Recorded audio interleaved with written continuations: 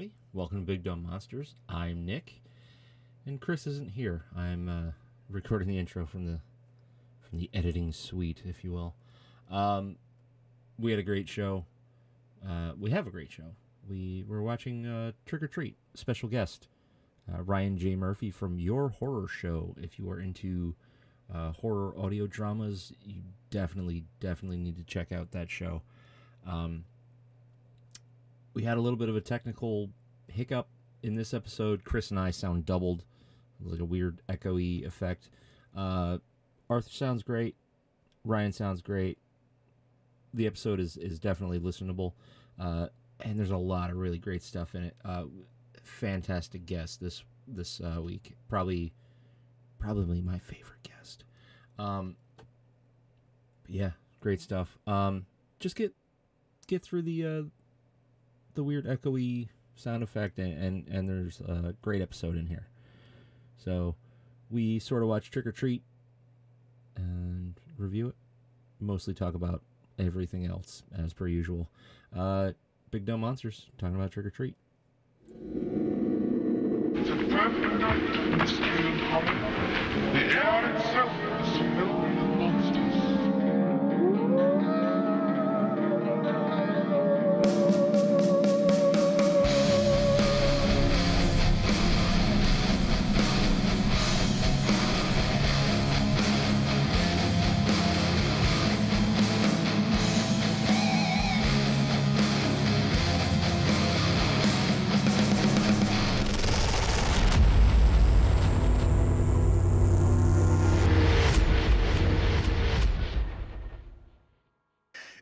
The comedy of errors that is our tech setup continues, folks.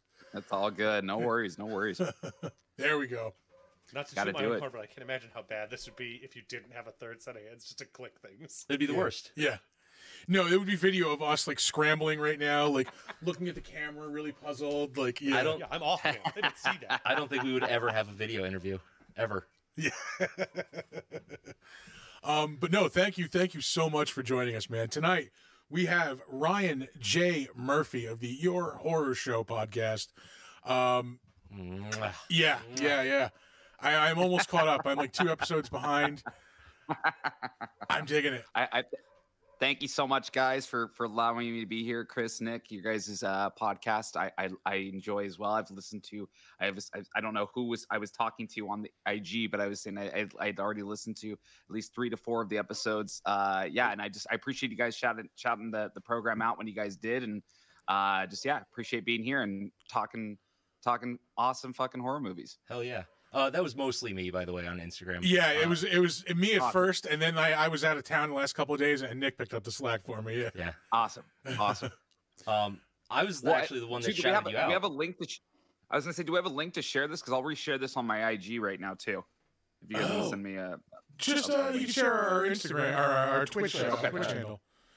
Twitch.tv/BigDumbMonsters. Cool. Yeah, cool. That'd be awesome. I found your show. I want to say it was a Reddit post. Nice. The show had, on Reddit audio drama. Yeah, the show hadn't come out yet. Yeah. And I saw your post there and went over to look at all the pictures and shit that you had posted on Instagram. And the art style is what dragged me in. It's just so good. Just that old school. Yeah, I gotta Comics credit. vibe. I gotta credit my guy Ghostly, who does all the artwork for our show. He's a really fantastic artist. You can look him up at Ghostly Ink Company on IG and on his website. And he's just really amazing at getting the style right of that, like that EC Comics kind of 20s to 40s style. And, it's so noir. It's just awesome. And he just does such a great job of customizing every cover and making it feel kind of like a Tales from the Crypt kind of homage, which is like one of my favorite shows of all time. And Same. Yeah. We've talked about Tales from the Crypt a lot on this episode. We keep we have this fictional Patreon that one day we're actually going to make real.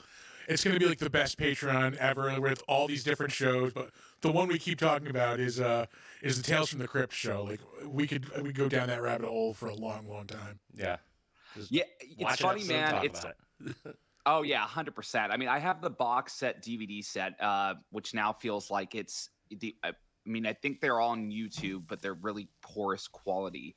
But the show was just so awesome because of how many great, amazing guest stars they always had, and like the obviously the writing and just borrowing from the comics, and then the directors that they had, Zemeckis and Richard Donner, yeah, like Richard Donner, yeah, and then Arnold Schwarzenegger doing an episode, and yeah, I mean it's like a who's who of like just incredible talent working on that show, and but yeah, I don't know if we'll ever see it again, man. It's just mired in rights bullshit, and Yeah, the licensing is yeah, it's all the swamp. licensing stuff. One person controls the EC Comics, and then one person controls the Crypt Keeper, and then one person controls the show, and so Shyamalan tried to reboot it a couple of years ago, and he, I guess, got one of them on board, but he couldn't get the other people on board, and they all like hate each other. So I don't know. Part when of that we'll was like ever... HBO didn't technically own it, right? The HBO just Correct, showed it. exactly. They had like viewing rights. Yeah, so it's a mess, and it sucks because I feel like if they rebooted it now and really did it the way the show was, it would be a smash hit again. Because I don't think we really. I like Creep Show. I think it's fine. It's I think it lacks the just kind of lacks the punch that like Tales from the Crypt had. I think having like a talkative host like the Crypt Keeper is just so essential for a show like that. Yeah, I think this is the thing it really pulls it together. Like I just for some reason I like on paper Creep Show I should love. I watched the first season and I just completely checked out. Yeah, like I said, I've watched bits and pieces. Like you, I did watch the whole first season. Then I watched bits and pieces of second and the third. And I was like, it's fine. Yeah, it scratches like a certain itch if I want some anthology horror, but it's not my favorite thing. I thought Cabinet of Curiosities was really fun. Yeah, it was really some good. of the stories a little too long, but I thought that it was like a good overall production. And then Black Mirror for me is just it's like hit or miss. Like I either love it or I just hate the episode. Yeah. And those are kind of run a little long, but Tales from the Crypt was just like perfect, like that 25-minute little fucking thing, really high production quality, really fun, gory. Yeah. I really love that, and Twilight Zone's my other peak anthology series. What did you think of the reboot of Twilight Zone? I thought it didn't missed do much for me, but I thought it missed a massive opportunity to I think Peele was right on the money, a good person to like do that. Mhm. But I think that I was talking, it's funny enough, I was at a party last night and I was talking to somebody about this very thing. And I said, the major problem with the reboot of the Twilight Zone was the length. The original series, the episodes are 20 to 25 minutes. They work really well in those short little snaps. When you drag it out to 45 to an hour, it really just, you feel the weight of like where the episode's going. And you're like, yes, I understand. This is going to be a twist and this person's going to get it. Yeah, it's cut to the chase. But you kind of, you know the cliche already, rather than when it's like snappy, you get in and out, it can hit you a little bit harder. And you're like, oh, yeah, okay, cool. I like that. And so I thought that they missed opportunity with doing it that long. And I also just thought, Peele was involved, but he really, really wasn't involved all that much. And I think that was a huge mistake. He needed to truly be involved in the show, I think, for it to really work. Yeah, I think he was just like executive producer on that. So he Yeah. maybe had a little bit. And then obviously the input, and then host yeah. portion, but yeah. You probably get asked this a lot, but what do you think is your favorite ep of Tales from the Crypt?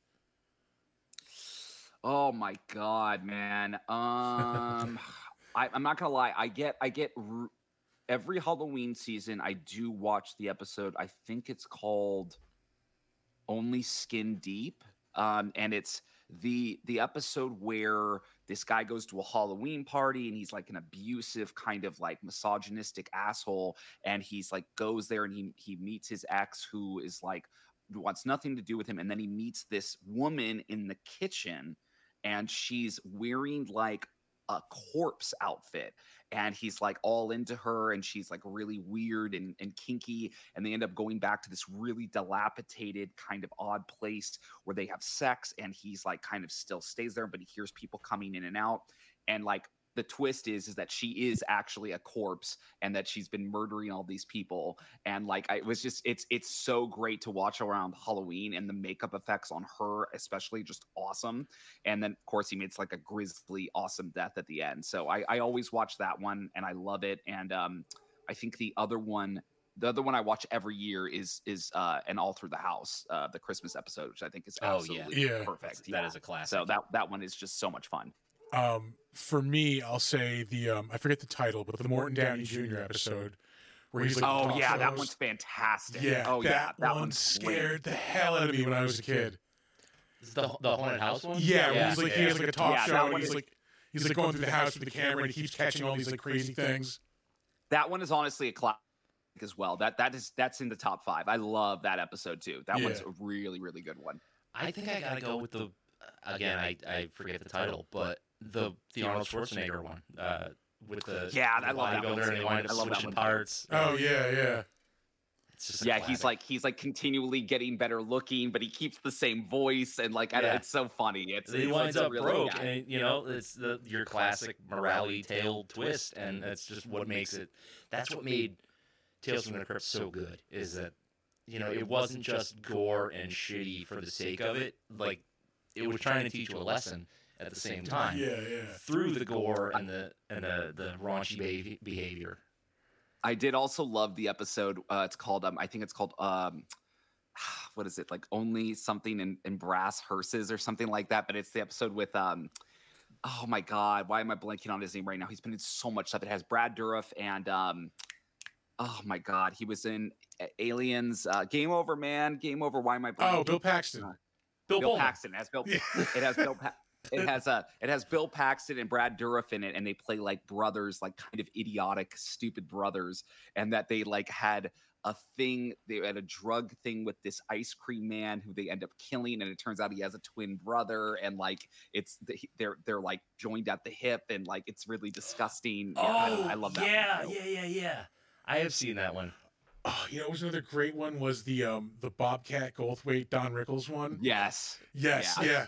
Where Don Rickles is like the famous ventriloquist, and like, Bobcat Goldthwait is jealous, and like, isn't he like because he's got like the formed Siamese twin, right? Yeah. He finds out like either his secret is like the dummy is like his Siamese twin.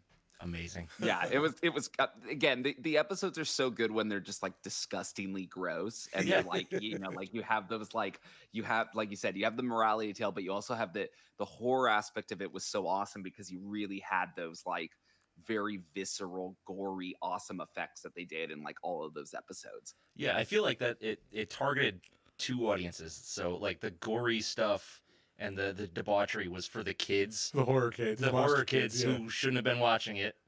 And then like your more mature kind of message was in there for the adults to catch on to. So it made it more interesting the older you got, which is crazy how like a quote unquote like gory horror show can be so universal. I couldn't agree more. I think that, I mean, growing up, it was, for me, and I felt like maybe as kids we had more access to anthology horror than we do now. Oh, sure. Definitely. We had Tales from the Crypt. I remember watching at times. I remember watching Tales from the Dark Side, which I still think has one of the scariest intros of all time. So good. Yes. Monsters, I remember too. Monsters, yep. I remember Are You Afraid of the Dark was like key gateway horror for me. I loved that show growing up. 100%. Goosebumps. Unfortunately, we had Freddy's Nightmares. Yeah, Freddy's Nightmares. Yep. And Friday the 13th, the series. Oh, Friday that was the 13th, bad too. the series. We also had the remake of The Outer Limits. We also had that as well. Yep. Yeah. And then I don't know if you guys remember Erie, Indiana, which ran for like 1 season. Yeah, it was on NBC. Yeah, I have seen a few episodes of it, but I wasn't like I never knew it when it was live. You know what I mean? Yeah, it was one of those shows that it was odd, but again, it was like the anthology set in the town, but it was the same people. It was a little bit like ahead of the curve in the vein of doing an anthology that was centered still around main characters, but it wasn't, it was like obviously a new story happening in the town every time type of thing. Right. I think going like way, way back, the thing that got me started on this kind of stuff was There's actually 2 shows, and it would have been In Search Of with Leonard Nimoy Yeah. Oh, that's good. Yep. and Unsolved Mysteries. Oh, Unsolved Mysteries was great. Yeah, I mean, they brought it back, right? Didn't they do a remake They of that? did. They and did. It's not as good because you don't have Robert Stack's voice scaring the absolute bejesus out of you. Yeah, his voice really did sell it. It really did. It really did. I feel like also the remake, if I remember correctly, because I think I watched it, the music didn't really affect it as much as the original, where it was like Yeah. a cool synthy, like Yeah. it's cool synthy theme Yep. that was in there. Like that. Yeah. We'll get more into the podcast a little later. We'll get to when we get to the crapshoot. We actually did pick a movie for this episode. We should probably talk about the movie a little bit. Actually, we didn't pick the movie, That's right. Yeah, Ryan picked the movie for this episode. which is funny because it was on our list. Like it was like Yeah. we were dead set on doing this. I think next week was the original. No, last week we were. That's right. It was last week. We had to switch up the schedule a little bit, but yeah, perfect timing. We picked Ryan picked Trick or Treat. We were talking about this before we started recording. This is the second time I've seen this movie. First for me. Yeah, right. Nick said it's his first time seeing this movie. Wow, this is your first time seeing the movie? Yeah. Oh my god, I'm so excited. I am so excited. It is I'm not exaggerating. It is not only one of the best Halloween movies of all time. It is one of the best horror anthologies, like film anthologies of all time. I really do. I believe that. I think it's in the borderline top 3, for sure top 5. And it is just, it's so good. And I love the I'm way it was shocked filmed. we don't have a sequel to it yet. Yeah. I think they are working on it. It's been they're working on it for a long time now. Yeah. Well, it was funny because I went to a screening of it I live in Los Angeles, and so I went to a screening of it at what theater was it? I forgot. It was during Beyond Fest, and it was the main director, I'm blanking, director writer was there, and Michael Dougherty. People were asking him about it. What was that? Michael Dougherty. Michael Dougherty, yeah. He was there, super nice. Got a picture with him. Told him how much I love the film, and he was very appreciative towards everybody. And we were saying, people were asking when is there going to be a sequel, and he's like, "We'll see." Yeah, he's like, "I don't know." He's like, "It's been kind of trapped in development hell for a long time, and it's hard to get things greenlit." And he's like, "But it's screenings like these that hopefully show people that there's still an appetite to do another one." But I think he absolutely crushed this film, just crushed it. Yeah, it's funny how this movie is actually mainstream and cult at the same time. Yeah. Mhm. Like this is the most cult movie that you could possibly get. But at the same time, With a you major can walk audience. into Hot Topic or even like probably Walmart. Target. You can get Walmart Yeah. pop figures of Sam. Yeah. It's crazy. it has become like a horror icon, which is insane because it was a direct-to-DVD. It never got like a theatrical run, and yet it's everywhere. Yeah. And like as far as the quality, like it is really that good. Like we've been saying how good it is. Usually like in an anthology, there's always like one or two like weak links in like one of the stories.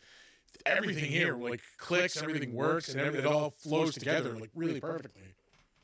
Now, it's one of those perfect anthology films where what I love about it is that for me, the 2 rules of anthology have to be: you either need to have a host that connects the segments together in the world that you're playing in, or it needs to be like a town or a conceit, right? Like VHS does the idea that everything is VHS found footage, right? That's their conceit to tie all the anthology together. But with Trick or Treat, what I love about it so much is they use the town as like, oh, this is the setting, the backdrop, it's all on Halloween. But then Sam is kind of interwoven in all of the stories still, even if it's just very minor.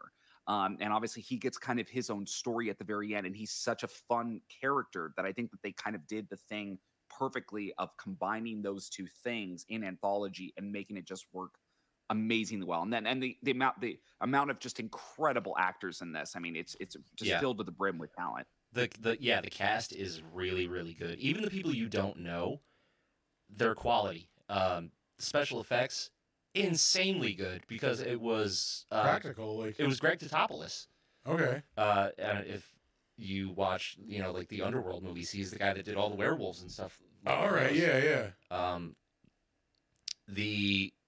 The way it was filmed and put together, like it almost doesn't feel like an anthology. It feels like you're just watching separate parts of a night, but you can really dissect it and put it into chunks. So there's this story, there's this story. Like you could separate all of this and watch 4 different short movies. Yeah. You'd be totally fine. But the way they interweave everything and it all connects at the end is just like classic filmmaking. Well, it's like you guys said too. It's like it still touches on morality with almost every one of the tales too. So it's there's still a morality aspect throwing through it with the bus driver and the kids, and then you have the bus driver at the end, and then you have the serial killer dad, and then you have the the girls and the what are they becoming? Like I don't know. It's all just it's classic anthology done in a very smart, fun way, and like you guys said, that the effects work is fantastic, the cast work is fantastic, and it's one of those films that like it never got a wide release, and again that screening was completely sold out for Beyond Fest. Everybody knew it, and I think it's just really funny too. It's a fun movie, like in terms of it doesn't play it too serious. The gore is obviously serious, the kills are, but it's a fun movie as in, oh, this is funny, like I love these characters doing this stuff. Yeah, I don't know. It's a blast. If you just look at it at the very surface level, which is totally fine to do too, it's tits and gore.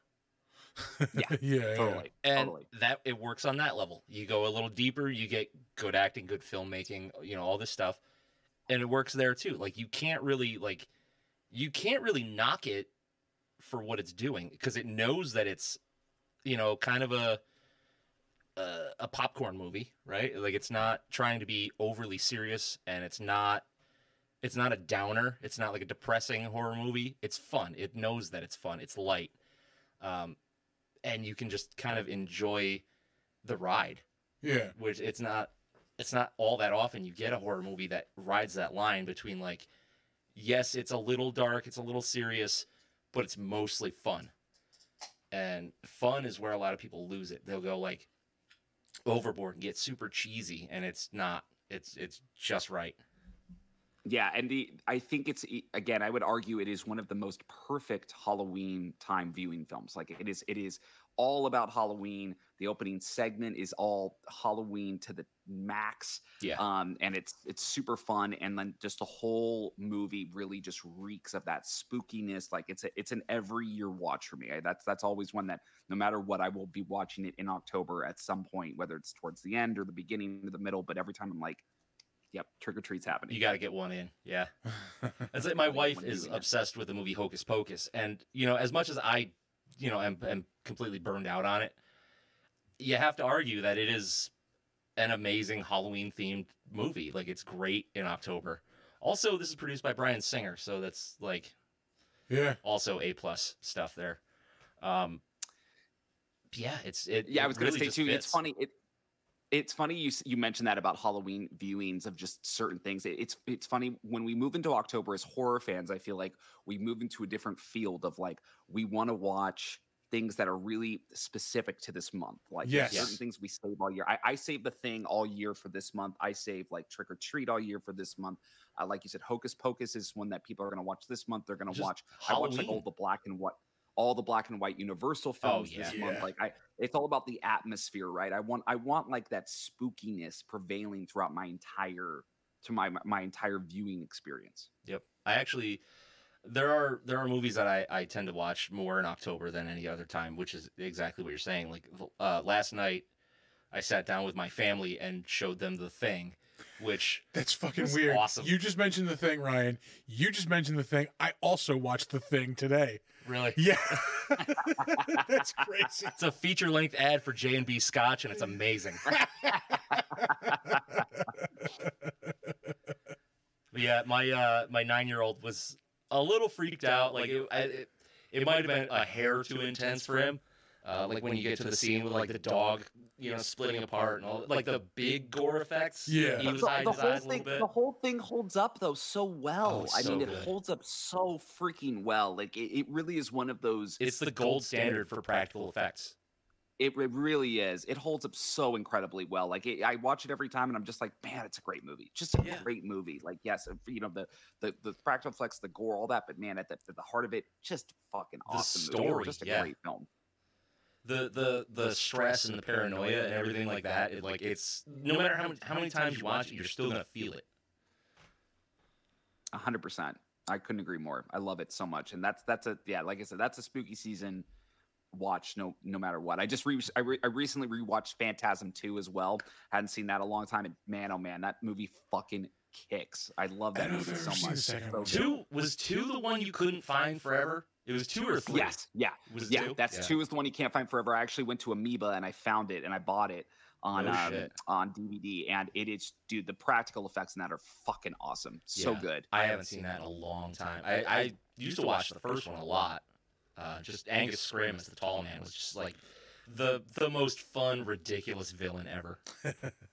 Oh yeah, totally. Like I said, two for me is like, it's like Evil Dead 2 status, where they had way more money to make it, and so they made this bombastic, fucking crazy movie. Yep. And the effects work in it is so good. Like, it really blows kind of 1 out of the water in that range. So I think I prefer it to 1, honestly. Bold, but understandable. Yeah, it's great. It's fun. In the spirit of being critical, looking at this movie with a critical eye, is there anything we can think of to ding this movie on? I mean, there's always something to ding. Yeah, I'm trying to think of anything off the top of my head. I really have to think of anything.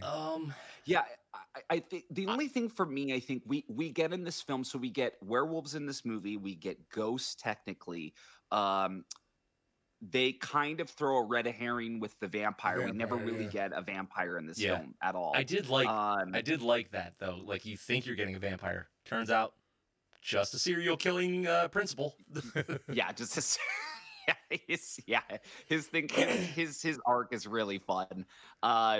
But yeah, I think that's my only critique would be, and obviously, here's the thing. I feel like this would happen if there was ever a sequel to this, is they would do new kind of monsters for the second one. Yeah. But that would be my only critique. I was like, I wish we got one more classic kind of monster in this. But it's hard for me to fault anything, because I think the segments themselves are just so good. And Sam, like the last segment with Sam, you would say like, well, you could replace him. And I'm like, yeah, but like his character's so fun and sadistic. Like, I don't think I want to. Yeah. You know what? I do have one gripe. And my gripe is, I wish that the Brian Cox S.A.M segment was second to last. If they did that second to last, and then they did the werewolves as the final segment, I think it would have ended the movie a lot stronger. Okay. That's I can vibe with that. Because you get to the end of the werewolf segment, and it's got a finality to it. It's got it does wrap up the serial killer storyline. Like, yeah. It's the only thing hanging is what happened to oh boy, what's his name, Mr. Krieg, Brian Cox's character. Yeah. Oh, I do like that wraps up the puts a bow on the driver like mystery from the earlier on. True. Yeah. I think that I guess the problem is that they're both very, very strong, but the werewolf girls just, I don't know, because it had like the Marilyn Manson song playing in it, and it felt really. I mean, as far as set pieces, like that big, special effects of them all turning into werewolves. Yeah. That is kind of the finale. Yeah, I do see that point. Yeah. And the effects work, again, is really great in that segment. Like, that's a great werewolf turning segment. Yeah, just peeling their skin off. Like, that's amazing. Like, you really don't get... there's not a ton of... And I was funny because I was thinking about that the other day, too, because I was just thinking about werewolf films, because I was at this party and they were watching Wolfman last night, and I was just thinking about werewolves, and I was like, man, which Wolfman? We really are devoid of like great werewolf stuff like lately. It feels like we're just, again, there's Ginger Snaps, there's Dog Soldiers, there's this film, there's the Wolfman, there's American Werewolf in London, The Howling, Bad Moon, there's a couple more, but if you really look at the plethora of great like monsters, the werewolf is just way underused. Yeah, in my mind. I agree. What was the last good one that we got? The last good one? Art agrees, yeah. Yeah, we have a resident werewolf expert over here as our producer. Our producer, yeah. Art, what was the last great werewolf movie? Oh, Jesus. Yeah. Yeah, right. Great, like things that I would write home about. One that you were like, yeah, this is a great werewolf movie. Like not a clumsy reboot or just a partial. Because I was going to say the Wolfman came out obviously with Del Toro, but that I did not. It was so stodgy. That entire and the werewolf effects were so bad in it. Yeah. No, I will agree. Werewolf by Night I thought was awesome. That was really, really awesome. Like, it just really captured that retro vibe. Like, you get the retro looking wolf. I still haven't watched it. Oh, dude. I know. I'm terrible. It's the perfect time. I would recommend the black and white version over the color version. Oh, hell yeah. Yeah. I would agree.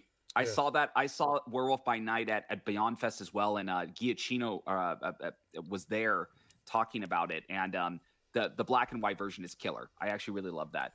I honestly, I wish Marvel did more of those one-offs than series. Like, just do those one-offs. Those one-offs were so, like, do an hour, do something fun like that, just throw it away. It doesn't have any ties to the larger universe, and it was fun. So we need more bold choices with horror movies. We need a movie in black and white. We need, like, we don't need any more elevated horror because that's getting really old and tired.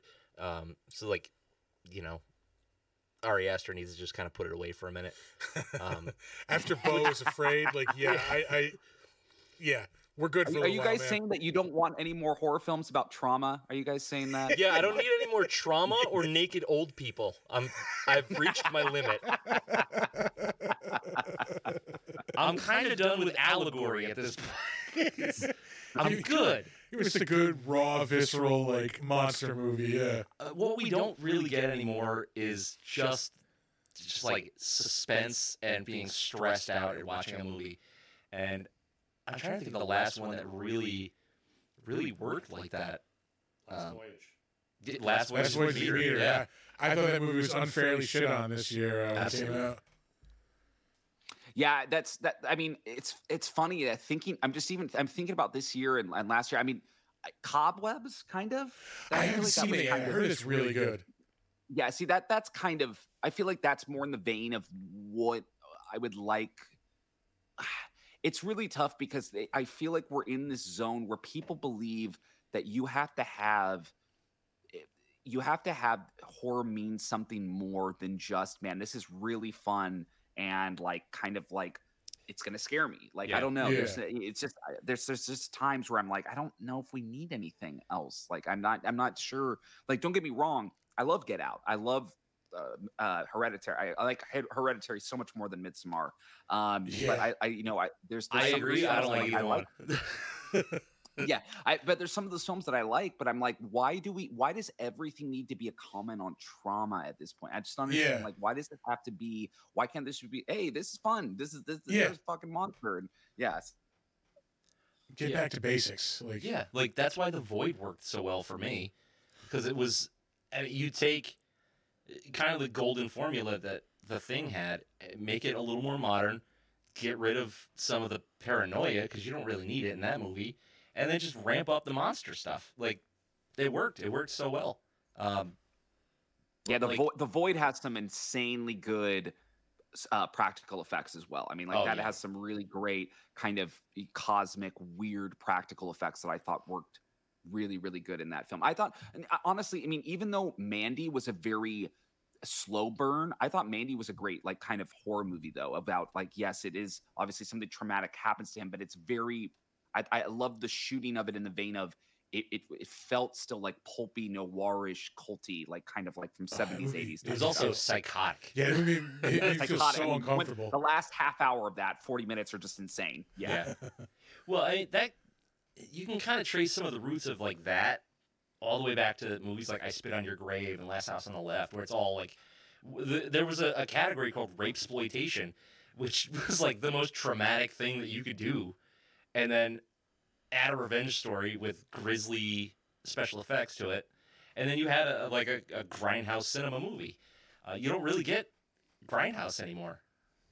Oh, I know. I went and saw it was whatever the anniversary of Grindhouse at the New Bev. and they had the death proof car outside, which was so freaking cool. And I mean that film just rocks, dude. I mean, I remember seeing Grindhouse in the theater and seeing all the trailers that they had for it. That was an awesome experience. That was so much fun. And again, it's like I would love more of those things back for us as horror fans, because Thanksgiving I feel like that's is going to be a thing. Is it Thanksgiving? Yeah, we'll see if that's the Eli good Roth or one. not. The Eli Roth one. Yeah, I'll be curious to see if that's good or not. So it probably won't be, but it should be at least entertaining. You know, like Hostel. Was it a great movie? No. Was it entertaining? Yeah, absolutely. I mean, if you're a gore hound, you know, if you're more of a civilized kind of person, then it's definitely not up your alley. But I've always loved, you know, like let's take it to the extreme. Let's see how far we can push it, and all that kind of stuff. Yeah. And I was reading the chat here, and I saw Frank Welker, Wonder Hour, said the werewolf bit in Waxwork was good, and I forgot about Waxwork. Waxwork is underrated and fucking great. I don't know that I've seen Waxwork. Yeah, same here. I've never seen it. So much fun. Yeah, it's they go into this this wax museum that has all these weird little like kind of like portraits of various scenes, and so one of them goes into like a Dracula world, and one of them goes into like a werewolf. It's really fun. Yeah, nice. It's definitely worth it. I think it's Horror I want to say Mario early 64? 80s, early to mid 80s. All right, I think we can throw some ratings on this. All right, yeah, we'll get back to the movie we were originally talking about, Trick or Treat. All right, I'll start. If I have to rate this, as a first time viewer, as a first time view, I had so much fun watching this thing. This is like, it's like an 8.5 because it knows exactly what it is and it achieves it so well. Like, it's not trying to be something it's not. It knows exactly what it's going for, and it executes perfectly. Like I said, I would switch a couple of segments around, but other than that, it's fine. Yeah, I'm gonna go high as well on this one. Again, this is my second time watching this. I like remembered things, but I forgot a lot of important things. And even on my second viewing was like surprised by things. Like, you know, I still enjoyed the whole thing start to finish. I am going like 9 on this because like it's super fun. The effects are top notch, and this is the thing we talk about a lot. Where it uses CG is just to enhance. It's not the main focus. Yeah, it's how CGI should be used. We talk about like the party movie a lot. Like, can you watch this with a lot of people? Like, and it's usually like a shitty movie that you can watch with a lot of people. Yeah, you roast it. Yeah. Yeah, but this is a rare, like, no, this is an awesome movie, and you can watch it with a lot of people, like at a party, and still enjoy it. So yeah, I'm standing by that 9. Yeah, I mean, I will not lie. I would consider this a 9.5 or a 10 for me. I mean, I think this is a slam just out of the park. One of the great Halloween films of all time. If we're basing our ratings too on just anthology films as well, it has to be high. There's just no other way about it. It's one of the great anthology horror films of all time. It ranks right up there with Creepshow. It ranks right up there with the best of them. And the fact too that just the way that every segment, like you said, is just strong. There's not a point where I'm like, this segment sucks, I'm going to skip it. I'm like, no, I like the whole thing. The acting's fantastic. You've got everything you want. It's fun. And like you guys said, you can put this on at a party. Everyone will be like, oh yeah, I love this scene. This scene's super fun. And it really walks that delicate balance of, like you guys said, taking itself just seriously enough to have good scares, but not so serious that you can't laugh along with it as it's having fun with its own segments, which I think is what you need for anthology films like this. Yeah, it's like we're watching it right now, and we're getting to the part where, you know, the dad is going to cut the jack-o'-lantern with the sun, and it's Thurman Merman's head down here. From Bad Santa, and you're not sure if he's going to kill the kid. Yeah, you think like, oh, he just killed his kid because he hates him. No, he's turning him into a serial killer too. Well, and I love that. I just love that whole scene where he's outside and he's like, "Okay, I'll be in a second," and he's like killing stomping the kid out. Yeah, yeah, it's so funny. I mean, like, it's such awesome dark humor, and then having the guy outside, like, "What the hell are you doing out there?" You know, like, like yelling at him before we go to his segment later on. It's great. Yeah, it's like it's a different kind of black humor. Like this is legitimately funny at times. But then you've got a movie where Chris gave it a 10 is American Werewolf in London. Yeah, I mean that's a classic. That has so much humor, but it's like buried under the seriousness. So it's like a completely different ratio of scare to funny, and that works so well too. And it's not like blatantly a comedy movie, but you know you had John Landis directing it, so it had to have a little bit of goofiness to it, like Nazi werewolves or whatever the hell they were. Like I love that scene so much. That scene is so good. As goofy as it is, it's horrifying. Terrifying. Yeah. Yeah, the way that they're just coming in and they're like shooting everybody, and like, yeah, I love that scene. That scene is great. That blood curdling shriek. That and I think what it was, he buried the funny under the scare, where this is more the funny is alongside the scare, but the ratio is still right. It's more scare than funny. So it just nails it. I see Frank Welker in the chat says, "I've never seen American Werewolf in London."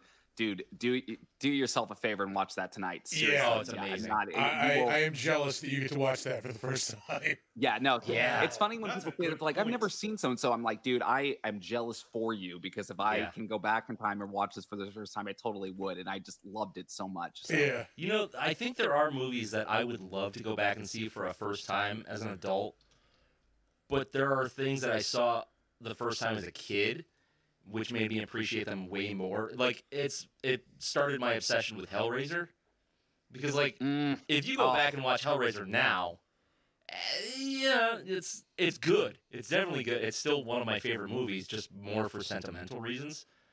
But when you're 4 years old and you watch that fucking thing, it's the greatest thing you've ever seen in your life. The Hellraiser is one of those, I mean, absolute just bangers of a movie in terms of like the way the practical effects meld and just like that. Yes. I'm not exaggerating when I say it probably opened a lot of people's sexuality in terms of their sadomasochism. Oh, sure. Oh, yeah. They're like, oh, I want to kill some people and have sex. It's like it's a kinky BDSM, like leather daddy horror movie, because that's what Clive Barker was into. Yeah, and it was that film is just, and it's so funny because the Cenobites are like rarely in that film too, which is so funny. I think they've got about 10 minutes of film time. Yeah. Yeah. I mean, they're only really central in like the last 30-40 minutes of the movie, and so it's just I love Hellraiser so much, and I think the biggest mistake of that franchise was not allowing Julia to continue to be the main villain, because she really is like the central antagonist of that whole series, and she's so good. Yeah, well, people think Hellraiser, they think the Cenobites, and like you said, like they're only in it a couple of minutes at the end because they're the consequence. They're the comeuppance. Yeah.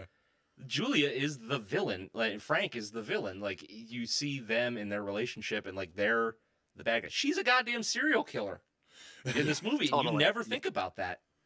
Like she's murdering people with a fucking claw hammer. And honestly, I think the second one is it's not as good as the first, but it's very solid. I actually really love the second one as well. Once they move on to the third, they lose the goods. Everything starts to become too clean. Like the first two Hellraisers, the makeup effects make everybody look dead and dirty and gross, and the more the movies go on, the cleaner and like brighter everything becomes, and it's just not the vibe. Nah. Agreed. Yeah. I couldn't agree more. All right. So with that, we get out of our review phase. We move on to the trivia. And as soon as I open it up on my phone, we'll go through it. Nope, not IMDb. I don't. You get there. I'll get there. I'm nervous. Leave me alone. All right. Not to bother you with trivia. I used to think they were kind trivia. The kid with the lollipop in his mouth who peeks in on the girls' changing room when they're trying on the Halloween costumes is Quinn Lord, who plays Sam throughout the rest of the movie. I don't know if that's in your segment, but I stole your thunder. Wow. Yeah. I didn't know that. That's fucking cool. I love that. Yeah, I love that they had a little kid as Sam. Yeah, actually do it. Yeah. That's really fun. The performers under the masks playing the kids on the school bus all have real disabilities or injuries. They apparently had a blast during the shoot. Their costumes were inspired by a mix of photos from Ralph Meatyard and Diane Arbus capturing real mentally disabled children on Halloween in their homemade costumes. Which, like, that's nice. Deep cut trivia. Yeah, yeah. Like, I have actually seen some of those photos, and they're in those, like, you know, like, darkest photos from history kind of things. It's all, like, black and white photos of kids making Halloween costumes, and they look terrifying. Yeah. I love that. Yeah, that's awesome. I actually didn't know that either, that they were actually kids with disabilities. That's super cool. I love that. Yeah, I like it. You know, instead of, you know, the easy route would be find kids with SAG cards and put them in the movie and then have them pretend to be, you know, mentally handicapped kids or whatever. That's easy. Do the work. Get it done legit. I like that. Yeah, that's very cool. That's very cool. Let's see here. The fight scene between Sam and Krieg involved an 8-year-old stunt performer as well as an adult stunt woman. An 8-year-old stunt performer. How do you become an 8-year-old stunt man? I have no idea. That's a huge missed opportunity in my life. I'm very upset. Someone just Jackie Channing their way through life at 8 years old. Yeah, I imagine the insurance policy of that movie is like astronomical. Stuntman's 8. He smokes and has an ex-wife. He's just drinking like Coors on the set. Yeah. I work 80 hours a motherfucking day. Yeah. Right after this, I'm doing the Time Bandits reboot. Yeah. Oh God. Oh man. Oh Jesus. They couldn't use any recognizable candy wrappers because all the candy in the film is either poisoned or filled with razor blades, and they had to create their own instead, which, quote unquote, which was kind of fun because we came up with stuff like Big Fudge Log, Doherty revealed. That's an example of somebody having fun with their job. Like, right. Yeah. And you really can't even read any of the candy wrappers, but I bet there's some obscene ones. Big Fudge Log. I like. Yeah, that sounds like a delicious candy. I'd try one. I would try it once. Yeah, you'll have a big fudge log after you eat that too. So, yeah. Let's see here. This is really interesting. I always like to find facts like this. The blood used to show Emma's demise. She was the first victim. She was taking down all the. Oh yeah, Leslie Bibb. The blood used to show Emma's demise beneath the sheet was boiled right before filming, so it would steam.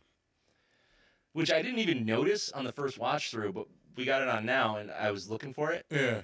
Yeah, that works. Huh. Like it's really noticeable when you know to look for it. Interesting. I love this shot of Sam in the flashback. Oh yeah. He's just still there, like with the crow. Yeah. Yeah. The scene was shot well too. Like all of it was shot well. Like, but it's so scenic, and it's got that amber color to everything. Yeah. Damn it, so good. There is a voice cameo from James Marsden on the TV talking about the history of Halloween candy. Oh, all right. Was that in your segment? No, it wasn't. Okay. I gotcha. Okay, I know. I remember hearing that. I know that segment, but I didn't know that was Marsden. That's funny. Yeah, we got some Cyclops action here. Which, yeah, like, I assume that was a Bryan Singer grab. Probably, yeah. Because he did the first couple X-Men movies, right? It's not the only Bryan Singer grab, if you believe the rumors. Yeah, that's it. Yeah. Yeah. Let's see here. Brian Cox wore a wig and prosthetics because he wanted to look like John Carpenter. that tracks so hard that's perfectly exactly and he plays like an old curmudgeon, which we all know John Carpenter is at this point, which is perfect for sure. He's the grumpiest dude, but loves he loves talking to people and being grumpy about it and hating people. Yeah. I mean, I can totally get it, man. He has probably the greatest horror filmography of all time. And in his time period, he really wasn't very successful. It really sucks. And so I can understand like him being bitter about kind of all of that. And yet when you look at his filmography, you're like banger, banger, banger, banger. They all caught on the back end. Yeah. Yeah. I would. Yeah, he's very similar to Cronenberg like that. Like, Cronenberg would have things that would hit kind of big, but everything that really worked well after it was out of the theaters. You know, like, I can't imagine Videodrome was really drawn in the box office. It's like I mean, The Fly is one of the greatest remakes of all time, but even then, I mean, it did well, but it wasn't like some like just smashing box office success. Yeah, it did well enough to get a sequel. Think about The Thing. That got shit on when it came out. Yeah, it did. Yeah. Completely shit on. Yeah. Which is insane. Like, insane to think about. I don't think Halloween got great reviews either. Like, I think it was. It did get good reviews, but it made so much money. So, it was that was the key there. It made what they call a ton of money. critical failure. I was going to say, look at Christine. Look at God. I mean, even in the *90s, you had In the Mouth of Madness. Oh, that movie is like, perfect. That is a perfect horror movie. Just a home run. So yeah, I mean, again, he and in the later years, his films kind of fell off because I look at what's it called? What is Mars? Ghosts of Mars. Ghosts of Mars was just so bleh. Yeah, that's a perfect and word the later for it. ones were so mad, but man, he had that string. I mean, you have Prince of Darkness, Christine. Even The Fog. I mean, all of those they're great. Yeah, he's just a staple. Like, he's on the Mount Rushmore of horror directors. He has to be, right? Like, I can get the bitterness. I can get it. Yeah. All right, let's move on here. We got 3 more here. Every single death in the movie occurs off camera. The deaths are either obstructed by something or the camera cuts away right before the character dies. This is a rare feat for a horror film. Huh. Donner agrees. Yeah, Donner's totally in agreement. Hey, buddy. Thank you, pal. Yeah. I like in the chat, by the way, that someone's like, E.T. sucked ass, and I'm like, yeah, kind of did. First, Frank Welker Wonder I was pointing out that E.T. is what people wanted back then, and I said, No. Yeah. That's when River 12, whom I don't recognize. Donner! You're being a butt. You get one final one in. Yeah. I never liked E.T. Like, it would be on when I was a kid. I mean, I saw it in the theater when I was a kid. Like, it was cool then when I was like 4. It was like a cultural phenomenon, right? Yeah. Like, but like trying to watch it now is like fucking. It's bad. Yeah, it's a labor, man. Yeah. I don't know. I don't love Spielberg the way a lot of people do. I get it. Like, he's awesome. He's got some all-time classics. Yeah. But not all of them. Fucking what's the AI? Oh Christ! Yeah, I'm good there. Yeah, I mean that's hard to. I mean, look, you got one of the great monster movies in Jaws. You got him helping extensively with Poltergeist, which is one of the great ghost movies of all time. And in the horror sphere, he just hasn't really done as much. I mean, and Jurassic Park 1 is as a bona fide classic. Yeah. 100%. But it's all the in-between stuff that's just like middling. Let's see here. The candy bar that Sam uses to attack the old man is the same candy bar he got from the principal earlier in the movie. The principal put razor blades in the chocolate bars he handed out. Which is why the man was cut with a candy bar. I like that that's a nod to Pet Sematary. I knew that one. That one's just a great callback. Yeah, he slashes the back of his ankle. Oh god, they grossed me out in Pet Sematary. Yeah, it's even grosser somehow in this movie. I think what kind of like the worst one of those was in Hostel, where he cuts it and then you see him try to walk on it real quick, and it separates. Oh God. Yeah. Oh boy, that's nasty. Yeah, it was almost as bad as watching Aaron Rodgers do it almost for real. Yeah. I still can't watch the Joe Theismann video. Yeah. Who took him out? What's that? Who took Joe Theismann out? Oh, Lawrence Taylor. Lawrence Taylor, yeah, LT, yeah. I mean, that's almost as bad as the Nick Chubb thing this season. Oh my God, that was brutal too. Yeah. Yeah, watching somebody's foot spin around the wrong way is always just so entertaining. Yeah, no. I love it, and they show it in slow motion and repeat, like they did with Dak Prescott last year. Love it. Let's watch this over and over again. All right, we are on to our final IMDb trivia fact here. All the werewolves in this film were created by Totopoulos Studios, the same studio that brought you Lycans in the Underworld trilogy, which I am repeating because I said that earlier. So, wow. Since I'm not on camera, What's your guys' status on Underworld? Because I think the first film is definitely passable. I think the rest of them are not great. It's diminishing returns. The further you go in, the less you like it. Yeah, I agree. It's been so long since I've seen the first one of those movies, and at the time, I just remember being like, eh. Yeah. Yeah. It's, it's got that vibe of Blade and The Matrix and all that, the flashy, like, fucking Resident Evil-y kind of stuff, and then just apply it to a horror movie. Yeah. Which, the first one works because it's pretty unique, but it's only going to carry you so far.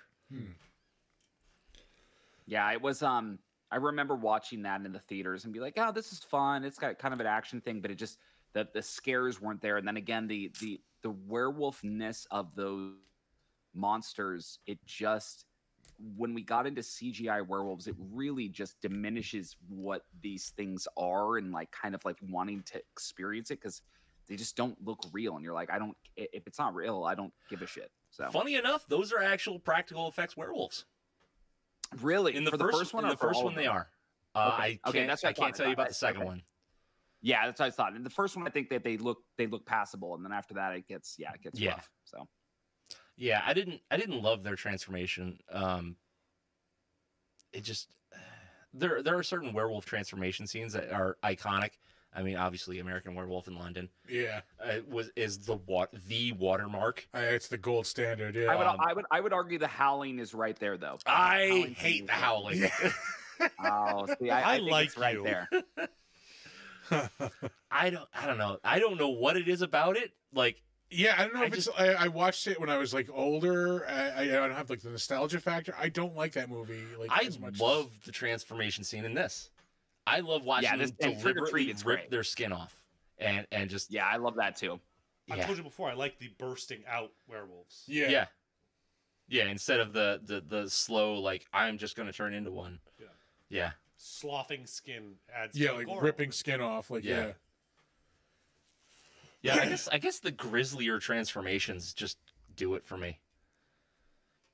Again, watching Hellraiser at 4 years old to do that for a person. But yeah, I mean, in terms of just making it look painful and realistic, like American Werewolf, like to this day has not been beat, man. Like, no, yeah. Yeah, when he's like on the ground and it's like his legs are like breaking out, like, and it's like his whole body's like the bones cracking and stuff. Like, oh. Yeah, it's awesome. Said no spoilers to the movie that came out in like 1985. Really? Sorry, we spoiled that somebody turns into a werewolf in American Werewolf in London. Yeah. The most infamously amazing transformation scene. Yeah, 81. I don't know why. Was it 81? You were right. I was right. I love that. I've been drinking. I don't know. Oh, hey, we're on to the next segment, aren't we? Yeah, we are on to Better Known As, where we. I know you. Plays music. I know you. I knew you. I knew. Step on the clips. I didn't know if we were using the stingers. You know what? I don't know. They probably can't hear him. I had to turn that mic down anyway. You guys were echoey. I got feedback.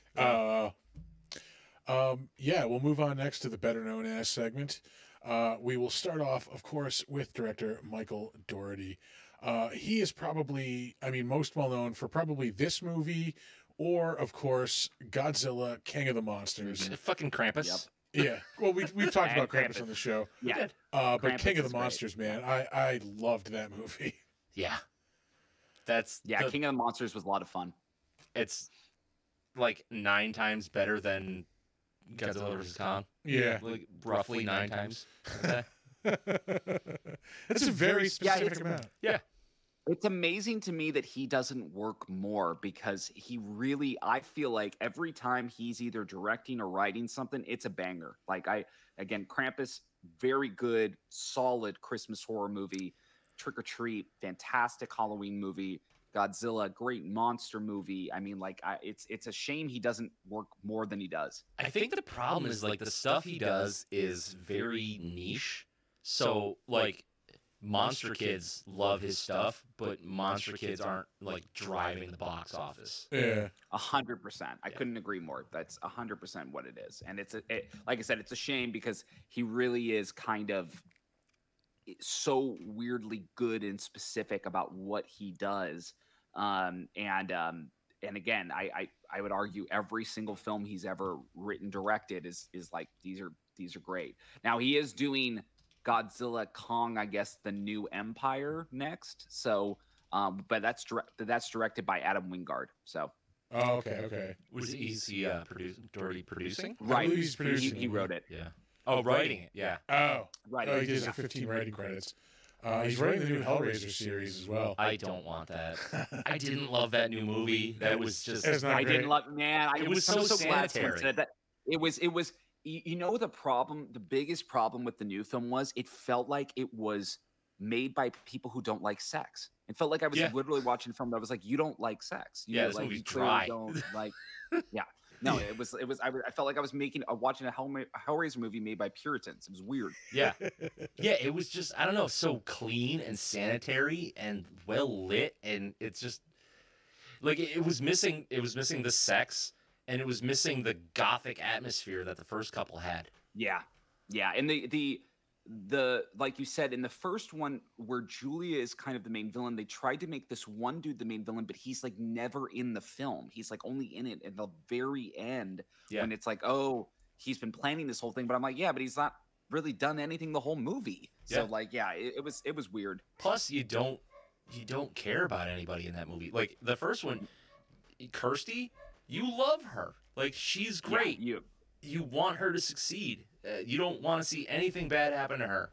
This new one, you don't give a shit about anybody. Yeah, it was really weak for me. I remember seeing that on when it dropped on Hulu because I was very excited for a new Hellraiser movie, and I was like, it was fine. Yeah, a lot of people have the problem with like, oh, it's a female Pinhead. Didn't care.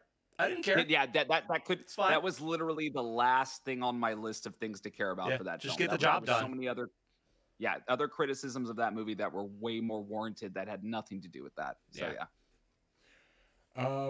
we will move on, of course, next to Anna Paquin, one of the bigger stars in this movie. Cute as a button in this movie. Yeah. Anna Paquin is so good in this. She's just killer in this movie. Yeah, great. And this was probably the tape that her agent sent for True Blood, probably. So, yeah. Was this before? This was like 2007. True Blood's like what? 2008 or 9, maybe. I don't know. 9. Yeah, well, you got it's like it 2 years later, I think. Yeah, 2 or 3 years later. Again, it's almost as if we have an internet movie database in front of us. Yeah. I wouldn't be shocked at all if this was literally the thing that they were like, oh, by the way, she can do this. So yeah, she can do horror. Yeah. As far as some of the most recent things she has been in, she was in The Irishman in 2019. That was great. The marathon-length Martin Scorsese movie. It was great. I loved it. I don't give a shit. I still have only seen it the one time. I do want to watch it again. I just don't have 3.5 hours. Yeah, no, it's a rough one. I loved Pacino's portrayal of what's his name? Oh, you can do it. Come on. Hoffa. I There love you his go. portrayal of Hoffa. Yeah, his portrayal of Hoffa was great. I really liked Jack Nicholson's too in Hoffa, that film, but I really loved Pacino's portrayal. He was really good in it. Yeah.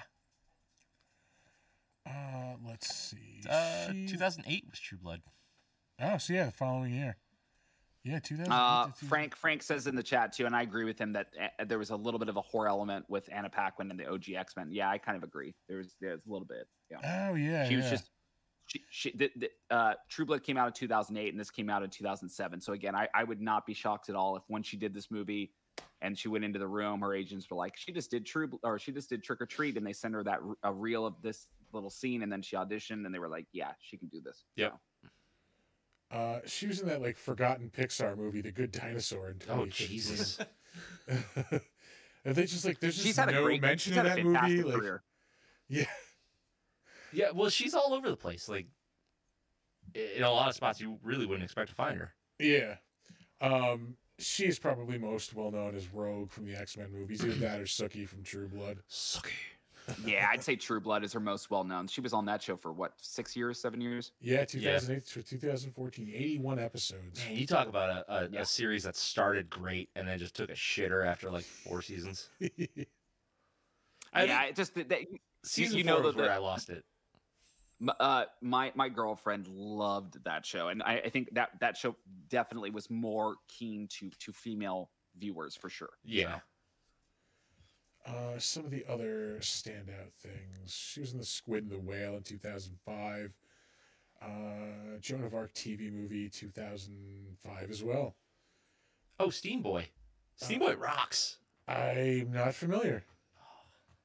It's a Anime? that was a Miyazaki movie, right? I'm pretty sure it was. I have never seen a Miyazaki movie. Are you shitting me right now? Not one. Why? What the fuck? I don't like anime. Hold on. Look, I need to tell you, that is fine. That is totally cool. Miyazaki and like Studio Ghibli movies are like they're cinema. Like it's not anime. That's a fucking movie. Yeah, you have the meme of Scorsese just saying it's cinema. Right Yeah. there for you. Yeah. Yep. Have not seen a single second of any one of those movies. Dude, you are doing yourself a disservice in the name of a genre. Go watch Grave of the Fireflies and cry. Spirited Away is amazing. fantastic. Yeah, that's a great film. That's a go-to, yeah. Howl's Moving Castle. My Yeah, Name Howl's Moving Totoro. Castle. Like, oh. Mm-hmm. Princess Mononoke. Oh, yeah. Anyway, back to Anna Paquin. No. And away Anime from- chat. away from my cinematic deficiencies. She was in 25th Hour in 2002. She was in Finding Forrester in 2000, which gave the world the sound clip. You're the man now, dog. She was in. Do you remember YTMND? YTMND? What is that? You're the man now, dog. It was a website, and then like it was just like gifs of things like early internet days. Yeah. She was in Almost Famous in 2000. Oh yeah, X-Men she was. movie. Yep. Mhm. Yeah. First X-Men movie was also 2000. I gotta tell you, I think I've seen about half of Almost Famous. It's a good movie. Yeah. Yeah. It's a solid movie. Yeah. Solid. She was in She's All That in 1999. Wow. Also in Amistad 1997, another Spielberg movie. Again, as a working actor, I will just say for Anna Paquin, she is just killer. I mean, I'm telling you, she's had just incredibly long-lasting, amazing career. She really has. It's just solid. Like you never really see her. Like she may be in something that's sketchy, but she's always good in whatever she's in. Yeah. Totally. She's her first roles in 1986, so she's been around almost 40 years in acting. But some of the other notable things: Fly Away Home, 1996; Jane Eyre, also 96; The Piano, 1993. That's the one that got her like the first like really big like critical acclaim. Yeah. Moving on. Next up, we have Brian Cox. Yeah, Brian Cox, man. Just top So notch good in this. actor. It's this film to me is like I wish we could get Brian Cox in more horror films because he would just tear it up. I mean, Oh, yeah. to me, he would be akin to me what Peter Cushing and what oh my God, why am I blanking on his name from the other? He's in the Frankenstein films with Cushing. Why am I blanking on his name right now? Christopher Lee. He is our timeline now. He's at that age where he can play all of those roles. He's the elder statesman. Yeah. He's the elder statesman. He would just crush all of them. Yeah. He can do the stupid, funny, goofy shit because his comedic timing is amazing, but he can also do drama, which is rare because they're two very different skill sets.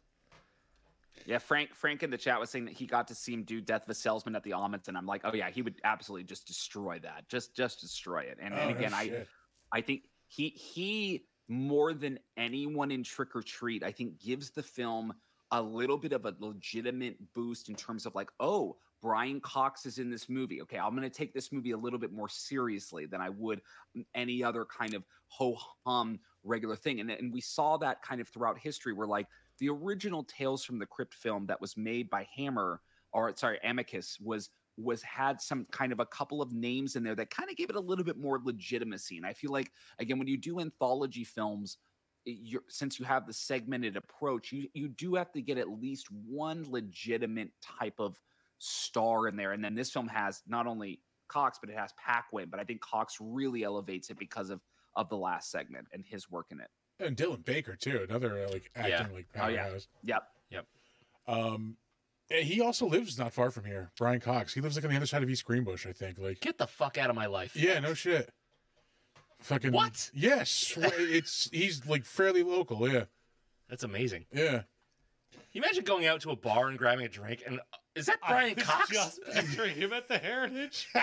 He would never drink at the Heritage. Because I would go flat broke to have Brian Cox ride around a cop car with me, pretending to be a drunk chief of police. The Heritage is the dive bar down the street from our studio where we pretty much hang out after every recording. And yeah, just Brian Cox and Hank the bouncer having a conversation. Oh, I want to see that. Top notch. That would be top notch. Oh man! So hit me with some of these Brian Cox IMDb highlights. Yeah, let's. We'll hit me with those cocks. Hit me with that cock. Yeah, Cox. Who doesn't love Cox? Yeah. Yeah, lay that Cox out. He is going to be a voice in the upcoming Lord of the Rings animated War of the Rohirrim. I don't know if it's a movie or series or what they're doing with that. I'm not sure. Yeah, but that's a thing that's happening. As far as the stuff he's probably most well known as, I mean, as far as recent stuff, he's Logan Roy in Succession, and that's pretty huge right now. Succession, what's that show? Yeah, I never heard anyone talk about that. There's the only monsters in that are the greedy business monsters. Yeah. We'll get to that. Some of the other stuff he's been in. He was the narrator in that Quasi movie, the recent Broken Lizard movie, which was. Didn't everybody hate that? Yeah. Which one was it? Which one? Broken Lizard? Which one was it? Quasi, the one that just came out earlier this year. Oh right, yes, Quasi, wasn't it? Yeah, Quasi, yeah. Is it Quasimodo? It's quasi watchable, is what it is. I was gonna say, who fucking cares? Honestly,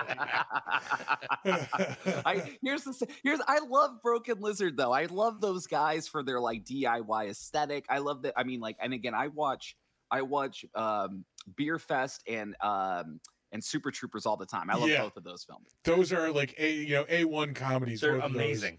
I when that movie came out, we watched it. I said I feel like this is a contractual obligation movie. They had to make this and just make the fucking movie. Put no effort into it. Yeah. That's anyway, fair. That's fair. That's why Guns N' Roses put out a covers album in the 90s. Because we just have to make an album. Yeah. He was the voice of God in an episode last week, Tonight with John Oliver. He was in that animated Blade Runner series, did a voice in that. I didn't watch that. And as a giant Blade Runner fan, I have reasons. And those reasons are the latter Blade Runner movie. It just, like it showed me that you just can't do it. Fair enough. See, I didn't hate Blade Runner 2049. I hated Jared Leto in it. That's who I hated. I didn't hate the film itself, but I hated him in the film. I just couldn't get behind Kay, like the character. Like, I don't know why. I just didn't care. Yeah. I enjoyed it more than I thought I would, but I really despise Leto in it, and I despise him in most movies. Yeah, I despise him as a human. Yeah. Yes, exactly. He was in 3 episodes of the first season of Good Omens. He was the voice of Death in that. Oh, we have God and Death. Yeah. He is, of course, Captain O'Hagan in the 2 Super Troopers movies. There you go. There it is. Hilarious. Yeah. Yeah, that first one. I like the second one, but that first one is just so amazingly hilarious. Yeah. No, the first one is perfect. Bear fucker. Do you need assistance? I still quote that line. The next person to say shenanigans is gonna get pistol whipped. Is that part like all the crazy crap on the walls? Shenanigans? Hey, you guys doing some shenanigans in here? The movie is infinitely fucking quotable. Yeah. And that was the second time I got the clap.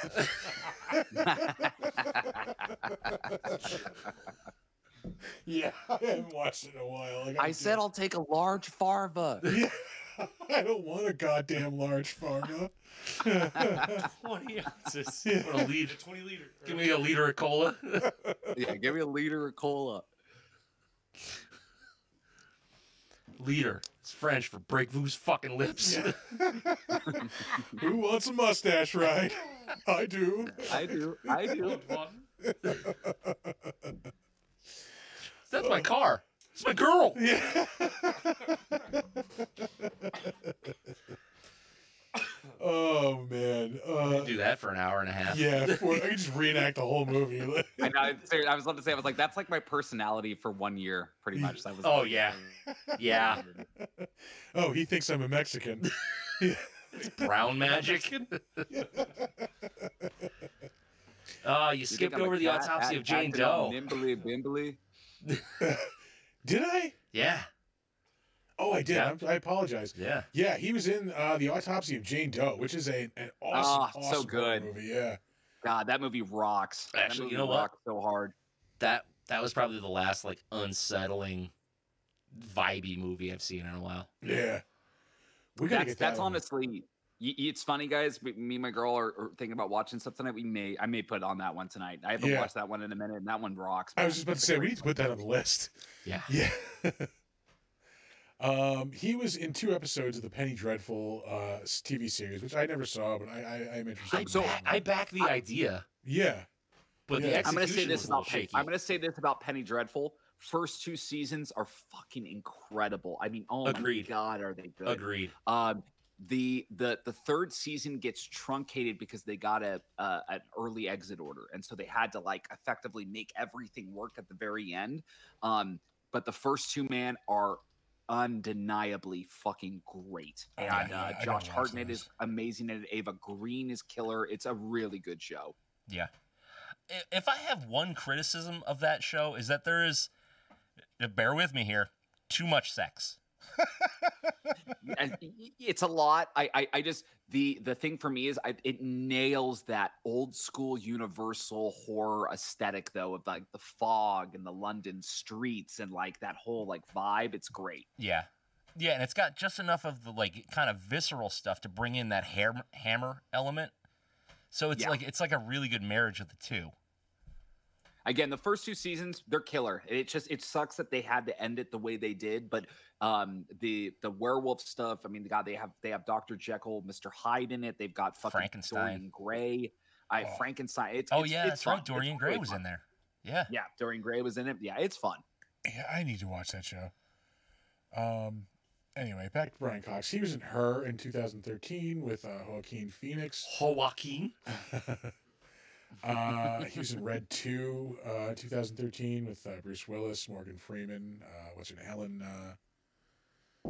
Oh Lord, Helen Mirren. There we go. Helen Mirren, yeah. Let's see. He's in The Campaign with Will Ferrell and Zach Galifianakis, 2012. That was way funnier than it had any right to be. Yeah. He's in Rise of the Planet of the Apes, 2011. He did a voice in Killzone 3, the video game. That's weird. Yeah, that is kind of weird. Frank Welker would really like to focus on the fact that Cox was in her. And he's right. Also, I love that we all just default to calling that channel Frank Welker. So it's as though we're saying Frank Welker. Yeah, Frank the Welker. actual voice actor Frank Welker is saying this. Yeah. Frank Welker said this. He was in Coriolanus in 2011. He was in the first Red movie, too, in 2010. Let's see. He did an episode of Doctor Who in 2009. Gross. He was in the Fantastic Mr. Fox, also in 2009. Less gross, but still. He was also in Killzone 2, 2009. He did a Scooby-Doo movie in 2008. Scooby-Doo Hell the yeah. Samurai Sword. Now that's something Frank Welker can get behind. Of course, Trick or Treat in 2007. Same year he did Zodiac, too. He was in that. Zodiac was so good. Yeah, it was a good movie. Zodiac was great. Fucking great. He's in 9 episodes of Deadwood. I do not remember him in that series.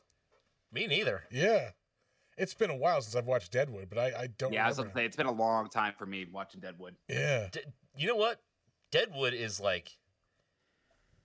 That's top 5 Western stuff for me. Yeah. A massive Western Deadwood fan. is very high caliber. I would argue that's when HBO was really making truly like groundbreaking television. Yeah. You know? Yeah. Yeah. The show was so good. Yeah, late 90s, like early 2000s. Like, yeah, they were just cranking out really great stuff. He's in The Ringer with Johnny Knoxville in 2005. Yeah, he was. Yeah. Was The Ringer only rated a 5.3 on IMDb? Is that what I saw? 5.8. 5.8. Criminal. Yeah. Criminal. When the fuck did we get ice cream? I say it all the time. You took my CD and you scratched it. He's in The Bourne Supremacy in 2004. I think he's in a couple of those Bourne movies. Yeah. Those what movies? Those Bourne movies. Oh, Bourne movies. Yeah. I thought you said boring. I thought he said porn. Brian Cox in a porn movie? Cox in porn? Yeah. All the cocks. He played Agamemnon in Troy in 2004. He's in the Manhunt video game in 2003, did a voice in that. He was, of course, William Stryker in X2 in 2003. Great in that movie. Yeah. Fantastic. Yeah. Still probably the best X-Men movie. That's not a high bar. Yeah. He's in Adaptation in 2002. Same year he's in The Ring, too. I don't remember him in The Ring, but it's been a while since I've seen The Ring. Oh, Jesus Christ. I don't think I've seen The Ring since I rented it on VHS. Yeah, same here. Wait, Ring 1? Yeah, he's in The Ring. You guys haven't seen that since way back in the day? Yeah, I think when it first came out on video, it was probably the last time I saw it. Pretty new when I I'm saw going to it. say this right now. I think The Ring is one of the greatest, not only like reimagining, reboots, remakes ever, but it is. I mean, that is a fucking amazing horror movie. I mean, that movie rips. I do remember liking it, yeah. Yeah. I want to say I saw Ringu a couple of times, the original Japanese one. I actually wound up reading one of the mangas that it was based on. I guess there was like a couple of them in like a series, but like I read the original one, and it really is some dark shit. Yeah. Yeah. Like the Ring. The thing I love most about The Ring is that the opening scene is so expertly fucking crafted in terms of how it like kind of is building up to something, you know, and then it kind of weaves away from that, and then it goes back to it, and the scare scene is fucking great. And then the thing about The Ring itself that I think makes it one of the standout horror movies, and really even the American adaptation is fucking great at this, is the way it unfolds as like a great mystery, as like something it's almost Hitchcockian in the way that it unfolds. It's so good. It's really that I think The Ring 1 is a fantastic horror film, like really, really special. Yeah, it really does nail that. Like, you are trying to figure it out with the people in the movie. Like, nothing is like super cut and dry until, you know, like obviously the final few moments in the movie. But yeah, you're always wondering, like, who is this girl? What happened? How do we fix this? What's going on? Like, I'm terrified. Yeah, it was, and it kind of, it's funny. We look at like something like Sinister as kind of popularizing that weird kind of like retro snuff film thing, but they do it in The Ring well before that. And that the film that she's in or whatever is creepy as fuck. And again, I think that film is almost now veering on underrated because of how bad the sequels were, that people forgot how amazing the first one was. Oh, that's right. I forgot that got sequels. Yeah. And a remake too, like a reboot. Did it really? I believe so. Yeah, like a couple of years ago, not that long ago. Well, it went Ring 2, and then I think they did Rings. And Rings was really bad.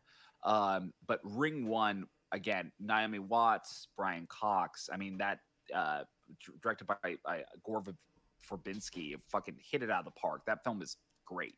Yeah. I always gravitated more toward the Grudge movies, like not the American ones, the Japanese ones. Ju-on. The atmosphere that they set up is so dense. Like, it's just unsettling start to finish. I didn't really see I think I saw the second one, but I don't think I saw the third one. I think there's 3 of them. But that first one is just amazing. Yeah. And that's another one that honestly the American remake of the first one was solid. So. It's fine. It's fine. It's just, I don't think it doesn't carry the same weight that the original carried. Yeah. Which it was just made for a different audience, I think. Yeah, agreed. Here's a fact that's gonna make everybody feel yucky. Super Troopers is from 2001. Oh, fuck you. Yeah. Oh man, yeah, I feel old. I feel really old. Yeah. It's just everybody in here just sighed heavily. Please excuse the vomiting noises. Blame it on alcohol. He was in Rushmore in 1998. That was before Wes Anderson got annoying, in my opinion. I loved Rushmore. Later stuff, I didn't even make it through Asteroid City. I don't even know Asteroid City. It's on the cock.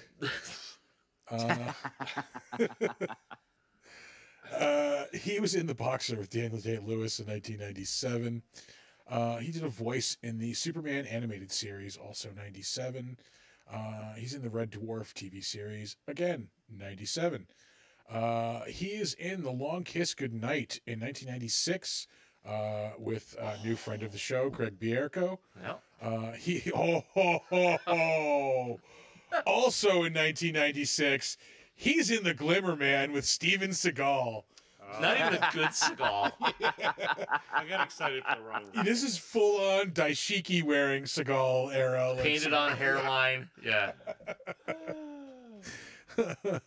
You know, like one of his most recent movies, he barely gets out of a fucking chair. I do believe that. I believe that very hard. Don't you dare make fun of Steven Seagal like that. We'll send Vladimir Putin after you. Yeah, I was about to say, don't you know that he could probably kick you like mid, like lift his leg up like halfway in his wheelchair, right above the ankle? Yeah, exactly. I'm not like super confident in my physical abilities. I'm pretty sure I can take Seagal at this point. At this point, I'm pretty sure I can kick his ass. Like 6'3", 250. I think I got it. Give me like 3 or 4 PBRs in me. I fucking got this. PBRs. Yeah, just a couple of old Overholt shots and a Oh, God. Yeah. Like, I have a bottle of Mad Dog 2020. This will be over in 30 seconds. I got that dog in me.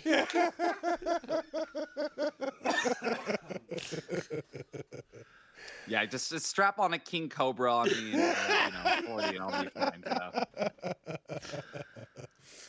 Oh man. I don't want to be anywhere near Steven Seagal on the phrase strap on. He's in Chain Reaction with Keanu Reeves in 1996. That movie is entirely missable. Yeah. He is in basically the same movie twice in 1995, Rob Roy and Braveheart. One of those is way better than that. Yeah. Excuse me. I need a, Rob Roy with Liam Neeson. Yeah, Rob Roy has amazing fight choreography. Yeah. Braveheart is an amazing fucking movie. Like, that's the difference. It really is. Braveheart's good, yeah. Liam Neeson and Rob Roy, I've got a particular set of skills, including freeing Ireland from being from English rule. Yeah. Let's see. There's a lot of Shakespeare in here. We're in the early 90s right now. Oh Jesus. Yeah, a lot of English stuff. Oh, I'm sorry. There's one very notable credit from 1986. He is the first actor to play Hannibal Lecter in Manhunter. Oh yeah, killer. Manhunter is fucking killer. Awesome movie. Oh, all right. Yeah, no. Manhunter is like criminally underrated. Yeah. He knocks it out of the park as Hannibal Lecter. Yeah, that movie is arguably as good as Silence of the Lambs. 100%. I was going to say it would have been an interesting world to see him reprise that role in the later films, and to see.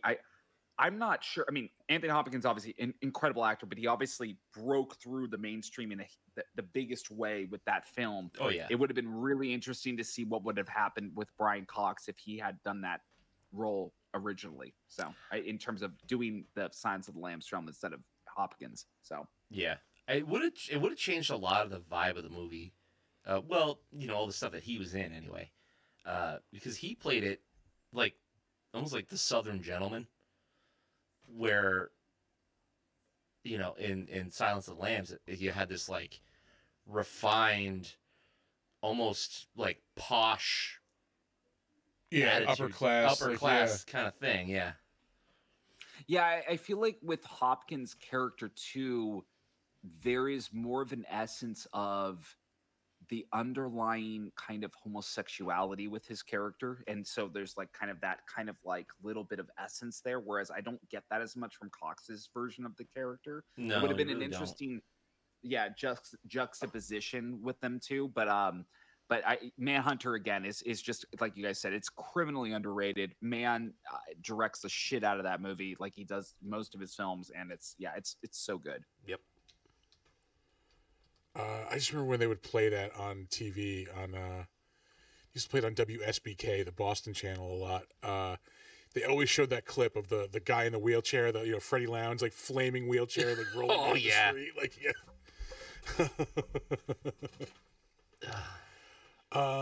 let's see. He's in an episode of the Hammer House of Horror in 1980. Nice. Anything else notable? We're in the 70s here. This is probably where you're gonna. Yeah, a lot of like actor stuff.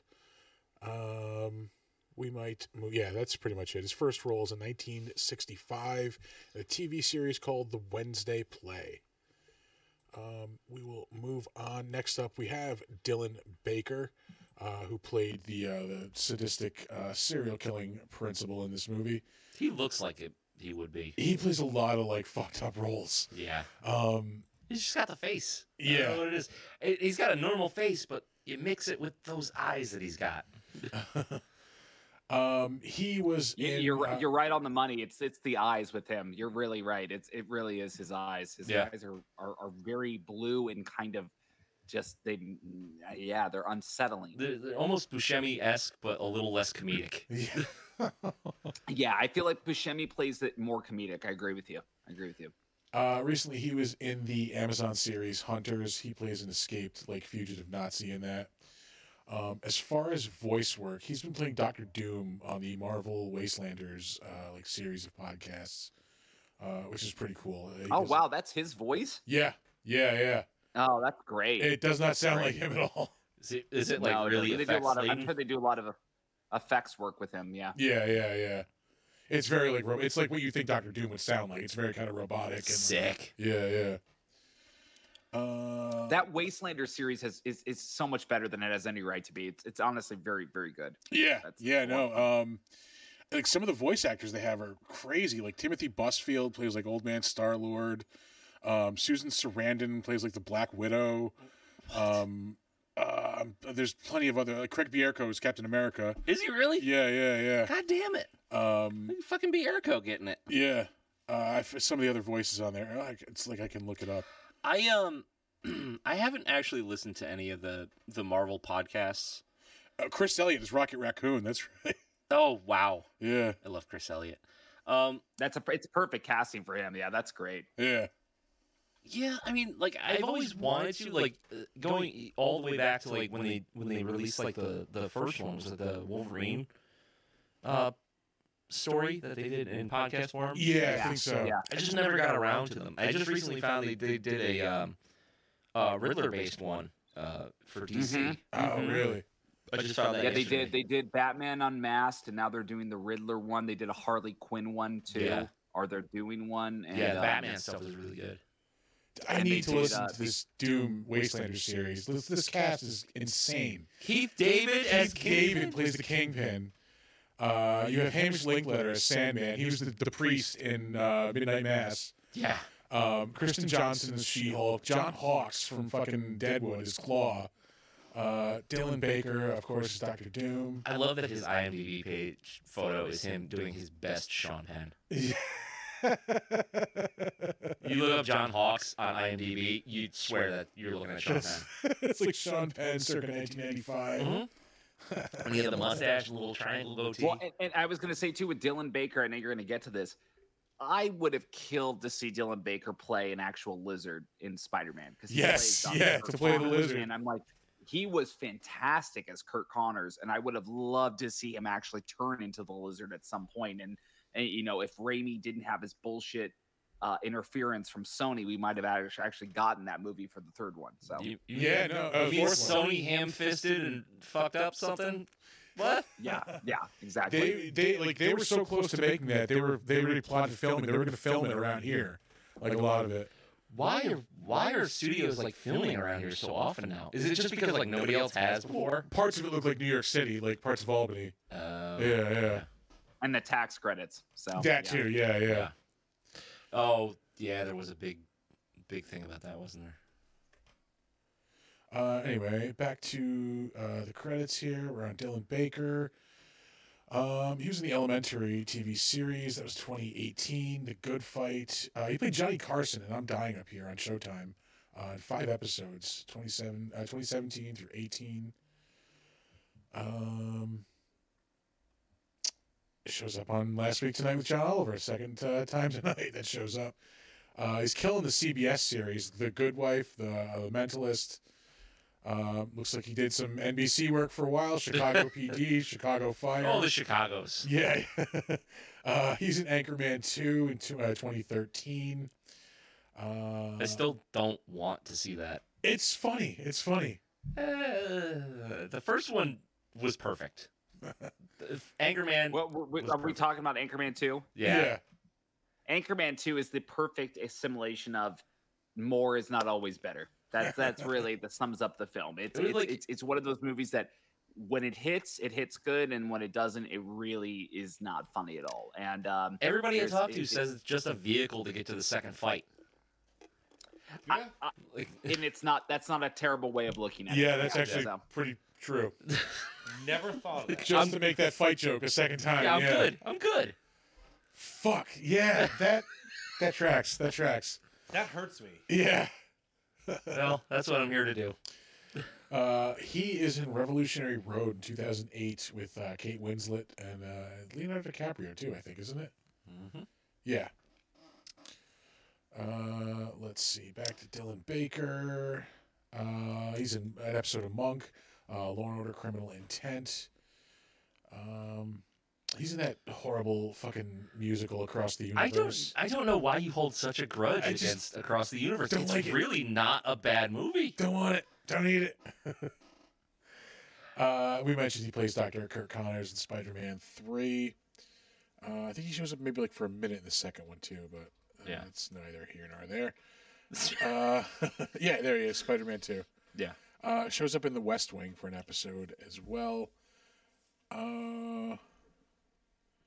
He's in The Road to Perdition in 2002. That's a really a good-ass good movie. movie. I haven't seen in a long time. I love that movie. That movie's great. Yeah. He's in Original Flavor CSI 2001. He's in Along Came a Spider in 2001 also. Those were those Alex Cross like thriller movies. Yeah. Kiss the Girls and Along Came a Spider. Yeah, even if you don't like look at specific character stuff, like the late 90s, early 2000s were a really good time for crime dramas. Yeah. Yeah, I could see that. He is in The Cell in the year 2000. Fucking underrated. Great movie. Yeah, it really is. I have to rewatch that. I have to give that a second chance. The aesthetics in that film alone are just so awesome to watch. And even though Jennifer Lopez is probably the weakest link of the movie, Vincent D'Onofrio is so unhingedly awesome in that movie. Yeah, he really is. Like, The Cell is criminally underrated, but it's also a little bit of a case of weird for the sake of weird. Yeah, that's what kills me on it. Mm-hmm. But you can get past that. Like, the visuals are stunning, like you said. Like, there's some just like insane shit that you're never gonna see in any other movie. Yeah, and it's so uncomfortable through the whole thing. It's just mwah. Yeah, and again, D'Onofrio, who I think is one of our most underrated actors, who has really worked on so much mainstream stuff. I love, by far my favorite ever Law and Order was Criminal Intent, and I loved him in Criminal Intent. Mm-hmm. But him in The Cell, I mean, him in Daredevil, him in his Kingpin was so good. Yeah. I mean, it is perfection. I mean, like anything, I was like, when they announced that casting, I go, oh, that's fucking slam dunk. Like, Yeah. It's absolute perfect casting. Yep. And his character had so much nuance and was like, okay, cool. He's not just going to play this very straight crime boss, but it was like this kind of this up and these peaks and valleys of this character. It was phenomenal. Yeah, you wind up kind of falling in love with him as a villain, and it's just like that's what a good villain should be. Like you identify a little bit with them, so you understand why they are the way they are, no matter how bad they are. Like, you can always disagree with what they're doing, but you can be like, I see why he's that way. Yeah. Which is great. I was also going to mention, I mean, Private Pile, too. Like, Yeah. all-time, memorable character. Like, holy shit. You know what I actually love him in is Men in Black. Yeah. Oh man, he's so good in that too. Yeah. Oh god, he's so great in that. Yeah. Oh. The other movie I was going to say too that's very underrated is The Salton Sea with Val Kilmer, and he plays a drug boss in that movie, and he is delightfully unhinged in that too. Really? I haven't seen that one. It's great. Val Kilmer plays a undercover cop who's like effectively a junkie, and he's trying to find out who murdered his wife, and like kind of going through the Salton Sea, which is like this very drug invested area in I believe in Utah that they're in, and like it's really good. It's a lot of fun. That sounds awesome. Like, how old is that movie? It was like I think 2001, it came out in like late 90s, early 2000s. Yeah, I want to say I worked at the movie theater when that came out, so it had to be like 2000. That must have just gone completely under my radar. Yeah. Yeah, and again, D'Onofrio just fantastic in it. So Yeah. good. We were speaking about uncomfortable things before. He's in Requiem for a Dream in 2000. Speaking I of don't like that movie. I just don't like it. I mean, I remember watching it, and I was like, I'm never gonna do drugs again. And then Yeah. next day I probably smoked weed. But Two yeah, things I'm never going to do again: drugs and watch this movie. yeah, exactly. Yeah. Like, I don't know. Like, if I want to watch like I guess just like a heroin movie, I'm gonna watch Trainspotting because it's a better made movie. Trainspotting is good. I do Yeah. enjoy Trainspotting a lot. He was in an episode of Oz. Oof, talk about uncomfortable. Yeah. He was also in Happiness in 1988. That was a fucked up movie. Which one was that? It's like a kind of like an ensemble type of movie. Yeah, and he plays a pedophile on that. It's fucked up. Yeah, like he's like this like dad and his family, like his kid's having a sleepover, and like he puts like pills into the ice cream they're all having. Like, don't like that. yeah, so he can molest the kid. Yeah, yeah. It's pretty brutal. He's got the look. Yeah. Speaking of which, he was in an episode of The Cosby Mysteries in 1994. Oh, look at this segue. Fucking segue. Holy shit. Oh man. Night night. Let's just wrap that up. Oh, you couldn't ask for a better setup than that. I'm sorry. Anyway, he's in The Last of the Mohicans in 1992, which amazing. is a classic movie. Classic movie. Anything else worth mentioning? He's in an episode of Spencer for Hire and Miami Vice in 1988. He's in Planes, Trains, and Automobiles in 1987. That's notable. Classic. Yeah. Yeah. That's a Christmas movie. Yeah. Ishtar. Oh That's a yeah, Thanksgiving movie. well, that's a Thanksgiving movie. Yeah. That's a Thanksgiving movie. Oh, that's right. Yeah. He's in Ishtar in 1987. That movie was a punchline for a very long time. Ishtar? Yeah. Because it was so bad? I've never seen it, but apparently, yeah, it's Dustin Hoffman and Warren Beatty, and apparently it was terrible. Moving on, up next, Rochelle Ayates. Let's think one of those is right. Sure. She's one of the werewolf girls, right? Yes, yeah, she's one of the werewolf girls. As far as some of the things she was in the Purge TV series for 10 episodes. She was in 4 episodes of the Hawaii 5-0 reboot, 10 episodes of Criminal Minds. She was in 3 episodes of Desperate Housewives. You're not selling me on this segment here. Yeah, I'm like, there had to have been a reason I saved her. I Left 4 Dead 2. Yeah, she was a voice in Left 4 Dead 2. That was 2009. Yeah. She was in an episode of Bones. Why did I save her? I don't know. CSI New York. Sorry, who was this again? It was. She's one of the werewolf girls. Oh, okay. Yeah, Rochelle Ayates, I think her name is. Aites. Maria is her name. Okay. Yep. She's in Medea's Family Reunion in 2006. Oh, she's in White Chicks in 2004. That's probably why I saved her. Wow. Any chance you can mention that? Yeah. Sure it wasn't the Sex in the City? Her first role is Sex in the City in 2003. Let's see. Quinn Lord, who we mentioned earlier on, plays S.A.M in this movie. As far as some of the other things he's in, currently he's in Firefly Lane. I think it's on Netflix. He was in 21 episodes of The Man in the High Castle on Amazon. I still haven't watched it, which is terrible because I'm a big Philip K. Dick fan. Yeah, I watched the first series and it was good, and I just didn't care when it came back for the second season. Yeah. He's in R.L. Stein's The Haunting Hour TV series, 2011-2012. Once Upon a Time in 2012. My wife was obsessed with that show. It was like where they're like real life fairy tales or whatever. Yeah, they like crossed over into the real world. Fables, basically, like the TV show. Pretty much, yeah. Yeah. Just with way less sex and violence.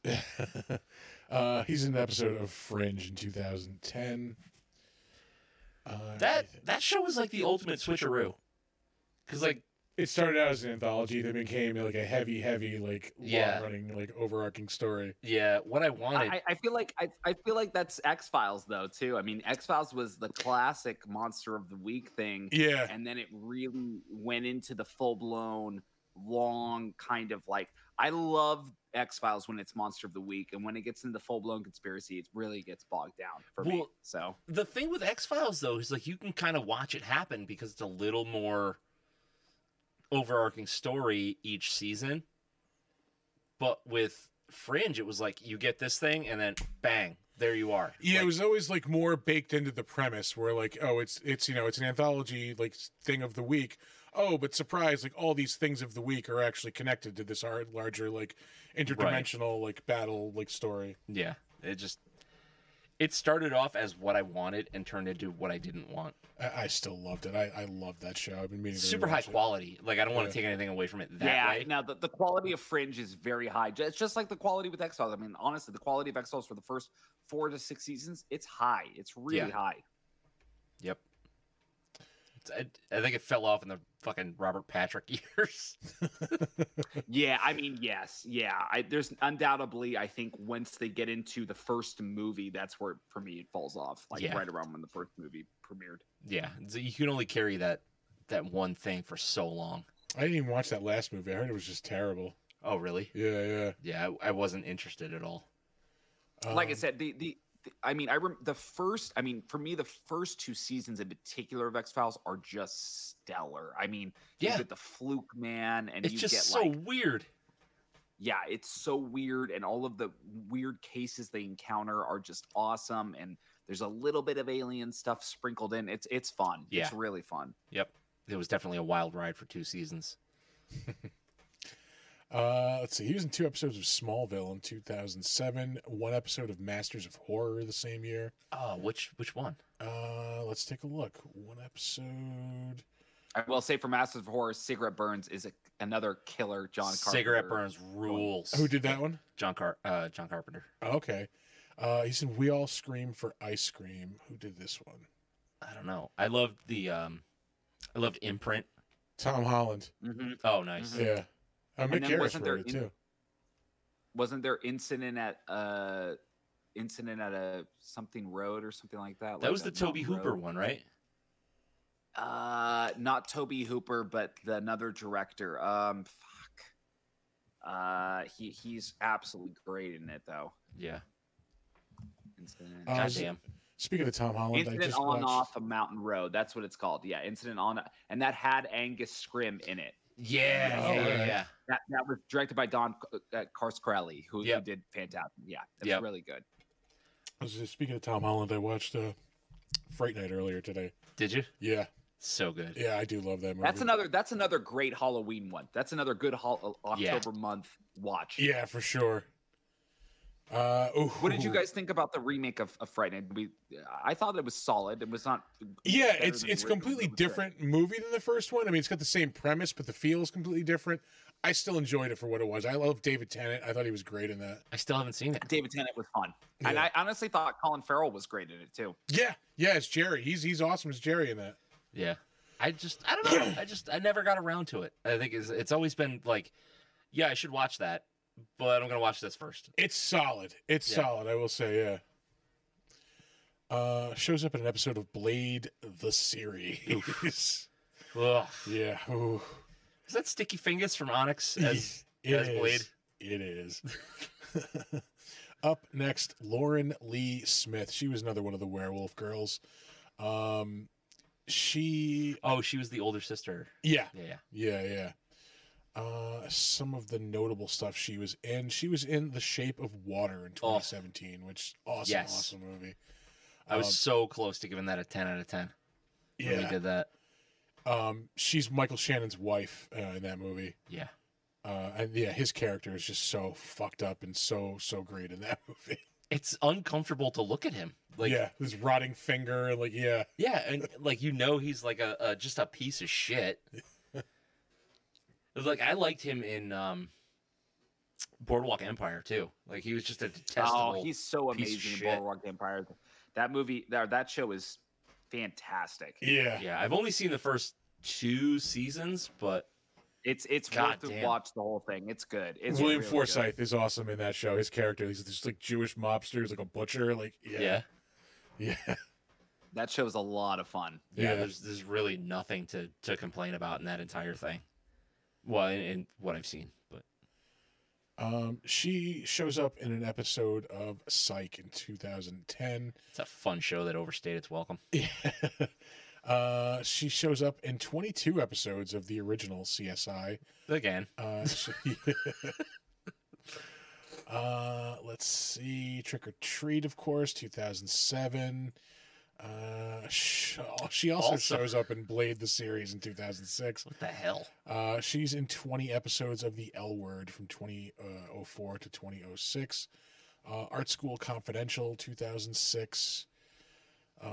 She's in the early 2000s reboot of The Twilight Zone, 2003. She's in 44 episodes of Mutant X. That was a syndicated like TV show from the early 2000s. Was that like an X-Men thing? Or was Not at all. They're With just that like title, they were you'd like think it would be like, hey, you know what we can cash in on? Yeah, 2 words. has nothing to do with X-Men. Yeah, she was in an episode of Dark Angel, the James Cameron series. Oh, in so 2000. good. Loved it. She's in Get Carter with Sylvester Stallone in 2000. And her first role in 1996 includes Us, a music video, it looks like. Oof. Up next, we have Brett Kelly. He played Thurman Merman himself. Yeah, he played the kid who gets killed by the principal. Yeah, that's his most famous role. He's the kid in Bad Santa. Yep. Thurman Merman. Anything else notable? He's in Slapshot 3. I will not watch anything past the first one. Yeah. I will not allow anything to sully my mental image of the movie Slapshot. He is also in the We All Scream for Ice Cream episode of Masters of Horror. Let's see. Like Mike 2, The Sandlot 2, Dead Like Me shows up in 3 episodes of that in 2004. And his first role, Kill Me Later, 2001. He's in the movie Out Cold, also in 2001. That was like a wacky comedy for snowboarders. Oh, great. Yeah. Britt McKillop. She was, I think, one of the younger girls. She was the younger girl. Macy. Yeah, who was like luring Rhonda out. Like that. Oh, yeah. I think that's her. Some of the notable stuff. She does a lot of voice work, actually. She's in 12 episodes of the Lego Ninjago TV series. My kids will be thrilled. Yeah. She's in a lot of like My Little Pony stuff. Princess Cadence. I can't read. She is in Lego Marvel Avengers as the head scientist. She's also in Lego Jurassic World. She's in a lot of the Lego Jurassic World stuff. Looks like she plays Bryce Dallas Howard's character in the Lego versions of Jurassic Park. Oh, okay. We're My Little Pony, more Ninjago. Jesus.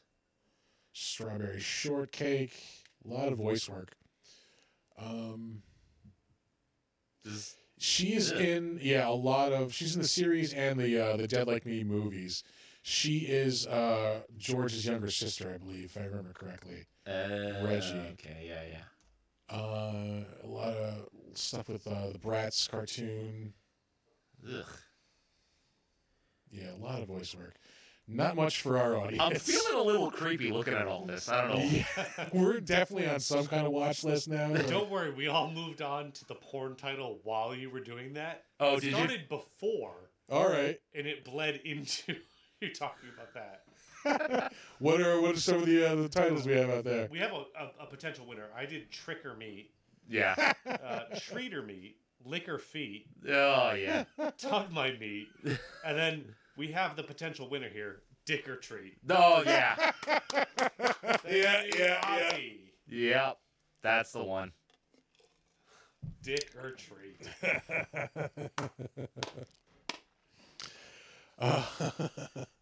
Or Dick or Meat. Dick or Sweet. Oh, Dick or Feet. Oh, Ah. you got to pick one or the other? Yeah. Yeah. It was a Dick or. Let's see. She's in an episode of Honey, I Shrunk the Kids, the TV show. Her first role is in 1995 in an episode of The Magic School Bus.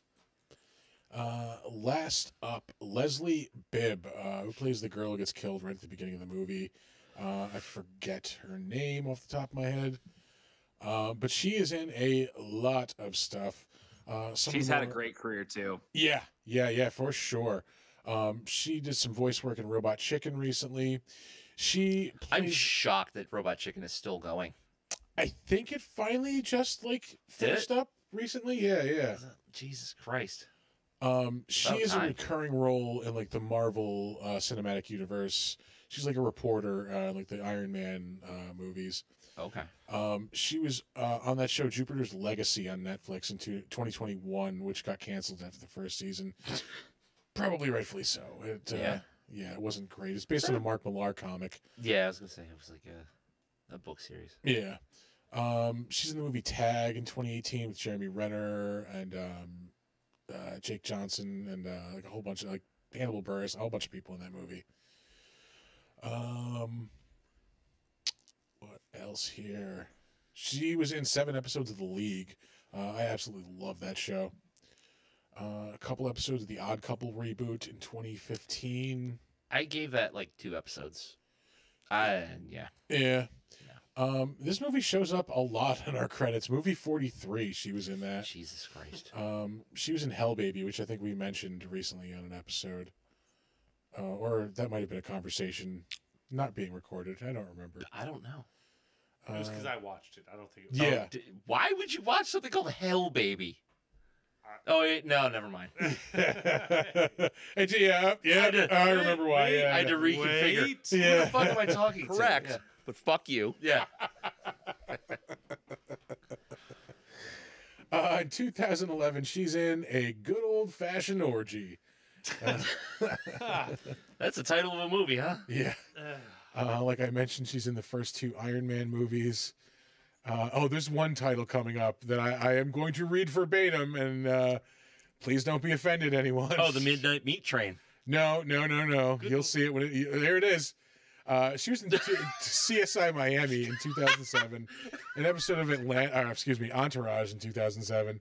Also in 2007, she's in a short film called My Wife is Retarded. Wow. Nice. How do you think that's a good choice? And that's the night Art died. Thing.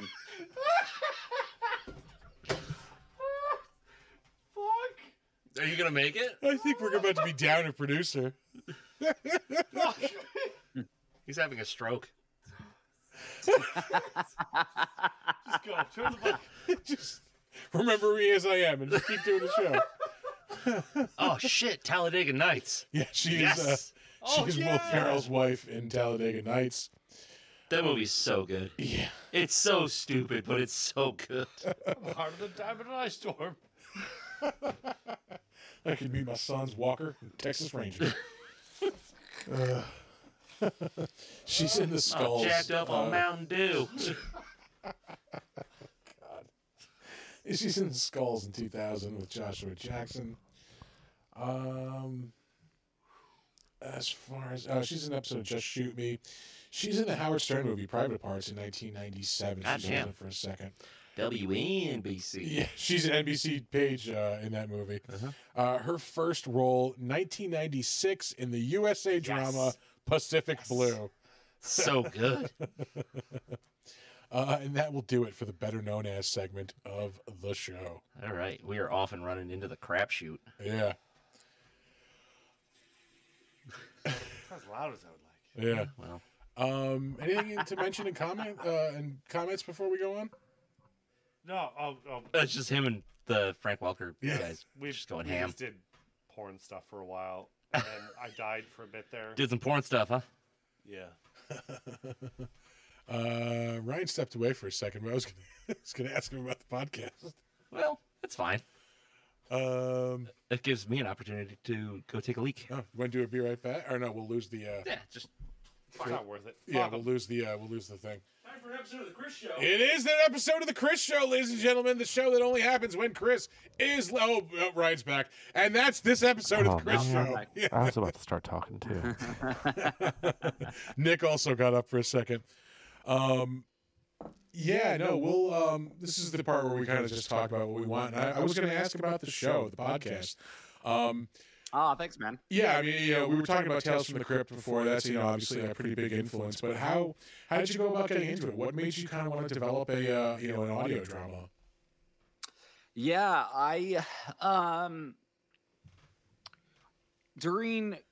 right before the pandemic, the idea was I wanted to do shorts that were anthology based. And, Quibi was coming out at that time. Everybody was like, oh, this short style is going to be a big thing. Obviously, pandemic happens. Quibi goes under. People are like, this is not going to work.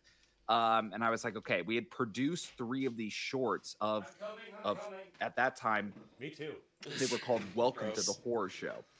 And it was this idea of doing kind of like short anthology-based segments, kind of like Tales from the Crypt. And they would be like, 8 to 12 minutes. And we produced 3 of them.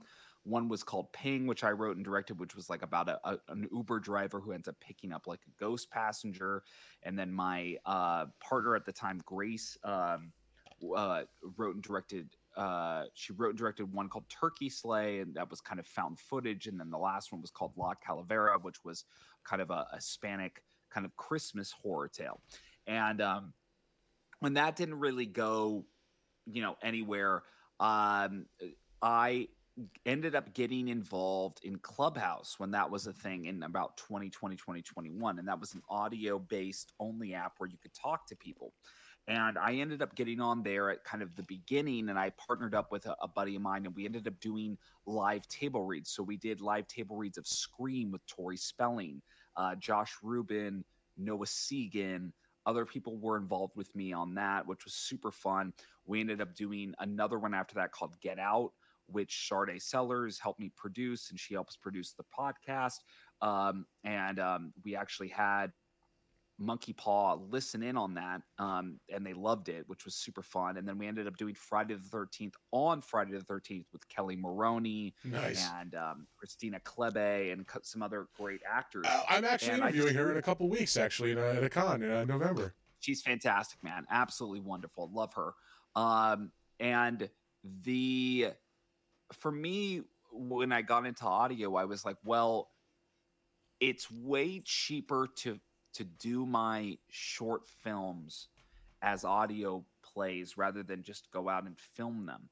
And, I produced 2 short films this year. One of them is called Picture. It's on the short film, or it's on the festival circuit right now. Another one has not yet been released, but it's called Dawn of the Dad. And that's going to be also out soon. But I love really great horror stories that are not super long. And so for your horror show, I was like, well, I want to continue to do this thing. I love anthology, but I had to make it work in a way that was like just not supremely expensive. And audio, you can do so much more with so much less. And so I was able to call in a bunch of favors, and the episodes we produced at this point, which at this point now we have 6 episodes plus a trailer. Our Halloween special comes out next week. That'll have Josh Rubin in it doing a rendition of The Telltale Heart. I've got a couple of other podcasters that are involved with it. And then my friend Sabina, who reads a Halloween poem at the end. But it's stylized after the 60s, 70s specials on network TV that were Halloween specials at that time that were kind of cheesy and fun. And then kind of probably have at least 4 to 5 more episodes throughout the rest of the year, closing out the year until we take a small break, and then we'll come back again. But I've been lucky enough to have really wonderful, talented performers that want to work with me. And I try to write, for the most part, I've written almost all the episodes so far, save for one, which is going to come out later that someone else written, which is really good.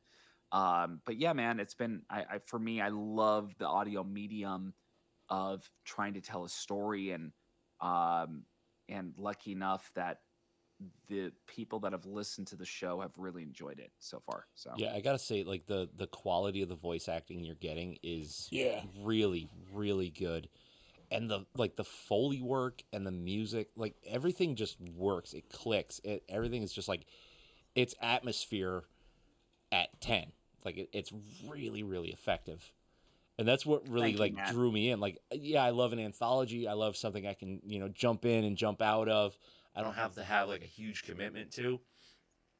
And then for the quality of that to be super high, just is remarkable, because you have to have, you have to find people that are good for every episode. I don't know how many holdovers you have, like episode to episode, but it always sounds like you have fresh voices and everybody is like really, really putting in the work.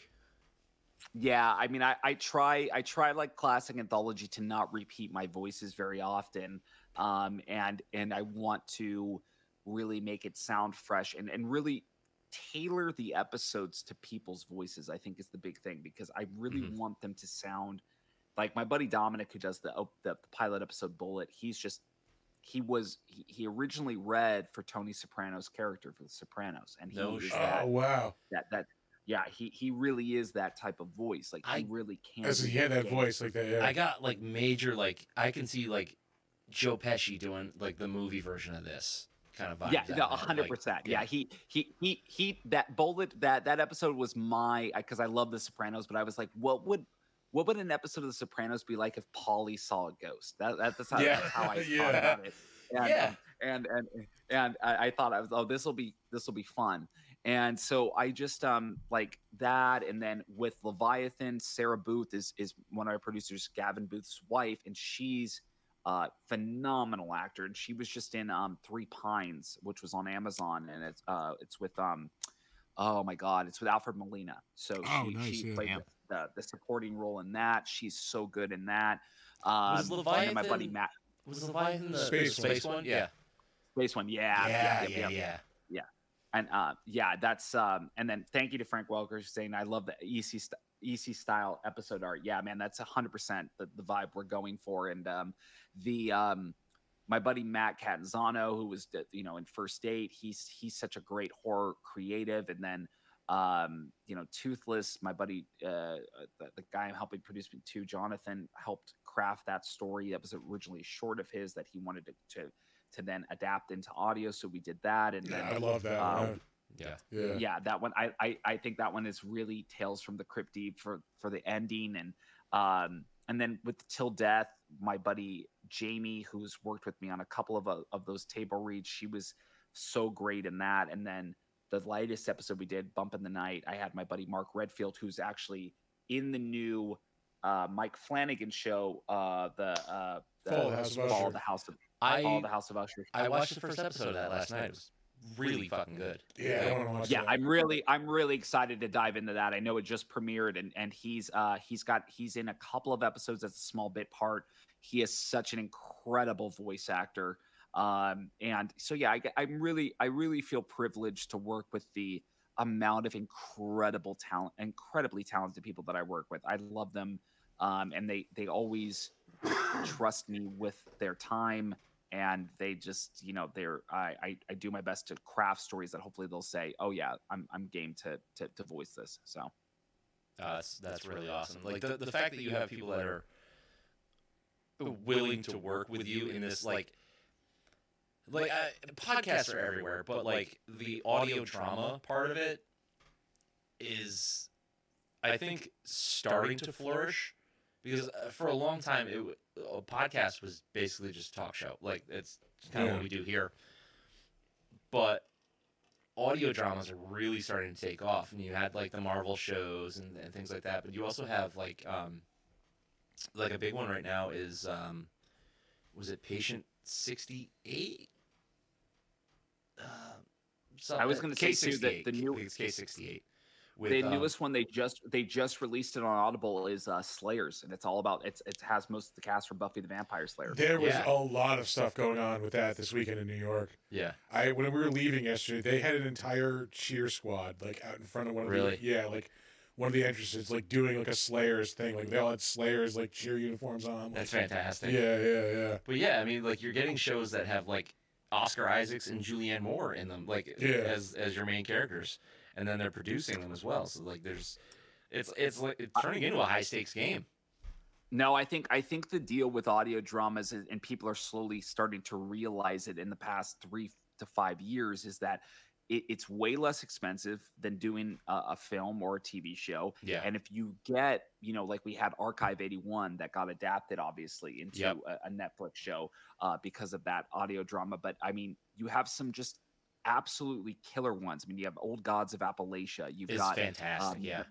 You've got the Magnus, the Magnus Archive. Yep. I mean, Yeah, I mean, there's some audio dramas that are legitimately hugely popular things and entities, and for me, I just look at like, while I love what No Sleep does as like kind of its own kind of anthology thing, Mm-hmm. I felt like there was a big void of like not getting my type of anthology, which is I want a Tales from the Crypt, I want a host, I want like the kind of the really deranged, fucked up black humor mixed in with like really solid acting, mixed in with like really solid storytelling.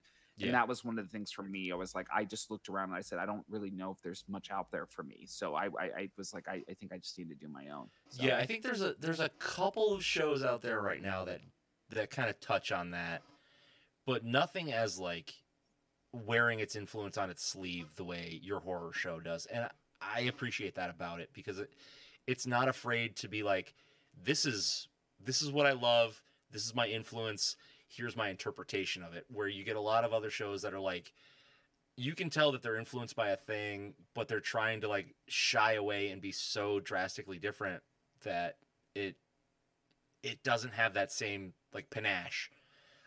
So you're looking for that nostalgia hit, and you get that with your horror show. If you're a giant Tales from the Crypt fan, or Tales from the Dark Side, or the Creep Show stuff, like there's that level. I'm using this word as respectfully as I can. There's a level of cheese that goes along with it that really is in the DNA of the source material and the inspiration, and it comes through in like a really fantastic way. I couldn't agree more. I mean, and I take zero offense to that. I believe me when I say I like to, I don't. Again, like we were talking about, there's some essence of I just want the stories to be fun, and I want them to be something that people go, oh, this I enjoy listening to this, and I can totally tell where the influence is coming from, and I understand where you're going with this, and I don't. And again, it's like it's not that I think that. When I look at a movie like Trick or Treat, like we're talking about this whole episode, I just think they did what I want to do, which is they crafted a story that they say, great, we're going to tell really good stories. We're going to get really good actors. There's going to be a certain level of cheese with this, but it's all going to be played very fun, very straight. I just, that's the type of stories I absolutely love to tell. And so I just don't think there's enough of it on the market, because horror has become so serious that like we kind of devolve into this place where it's like, well, it has to all mean something and have this depth. And I'm like, I'm not saying that it doesn't, and that great horror doesn't have that. It does always, but there also is still the fun factor associated with any of this stuff most of the time. Yeah, it's exactly what we need right now. It's like there's so much, like I was saying before, there's so much elevated horror, which is fine and respectable, and they're treating it as an art form, which is, rightfully so. They're artists, they're making their art, it's whatever. Not exactly what we need right now. Again, there's just so much of it. That's my thing. It's like if we didn't have that much of it, I could say, yeah, great, but now it's devolved. It's gone from the pendulum always does, I feel like, swing back and forth through time. Yeah. Where we go, oh, we're at a really, very serious horror, and then we swing back to kind of comedic or more like kind of fun horror, and then it swings back again, at a certain point. So. Yep. It's like the 80s were inundated with slasher movies and things like that. And I'm sure people got bored with that. And then they progressed to the point where we're at now. I think we need a regression. We need dumb fun. We need big monsters that are full of gore. We just don't get it. And again, I love anthology. Like anthology to me is just kind of, there's something so special about it. I always, and maybe it's my nostalgia, but I associate so much of what horror is through anthology and what it kind of represents for the horror genre, which is quick little bites of fun, kind of camp and like pulp, and like this idea of like you reading a comic when you're not supposed to be reading it at night, you watching a horror movie on late at night and you're under the covers. I remember watching what's it called, the The Last Drive-In, but when Joe Bob was doing the other monster show. Watching that on TNT and like, later. And again, there's all this element of like watching these stories is so it gives you a certain element of it, and I really want to inject that into the show and kind of like have that be kind of the element, hopefully, that people, when they listen to it, they're like, oh yeah, this is it's well produced, it's fun, and it's exactly what I would hope to be getting with something like this. Yeah, it definitely lands. How long did it take you to develop your narrator like personality, the Mr. Graves aspect of it, or was it just kind of like this will work, throw on some attitude? It's funny because I'll send you guys it. Maybe when we get off at some point, I'll send you guys a link of the makeup work that we did with the shorts, because like we didn't have a name for this character yet when we did those, and we just kind of like presented it. And looking in hindsight, I was like, oh yeah, we need a name for this character. We need something to bring it to life. But I think I for me, what I tried to blend in was kind of a little bit of sophistication of Rod Serling mixed in with the kind of maniacal, kind of comedic aspect of the Crypt Keeper, and kind of melding those two characters together. But I'm like, you have to have a laugh of some sort, because like Vincent Price and like all of these great horror icons, they've all had like one type of like laugh or kind of sinister thing that they do that really makes you remember, like, oh right, yeah, they do that, and that's fun, and like that's what is like that kind of like trademark essence of a character, Mm-hmm. Trying to think if there's any other questions I have. I'm still like exhausted for like this past couple of days. Yeah. How was New York Comic Con? I will talk about the con a little bit. It was fun, man. It is the one show that I still go to, like at least partially as a fan, not like 100% business. Yeah. So it is nice to like, you don't have to worry about a table. Like if I'm away from the table for a while, like what do I have? Like, am I doing a panel in a couple minutes? Like what's going on? Yeah. So it is very nice. You just kind of enjoy yourself. Yeah, and like it's one of the, again, doing cons as often, as we do, it's one of the few places where I can still like see things that I know are gonna like wow me. Like, okay, wow, that's something I haven't seen. Mm-hmm. Yeah, saw some awesome stuff. I saw so many like NECA horror figures that I wanted to buy. Oh yeah.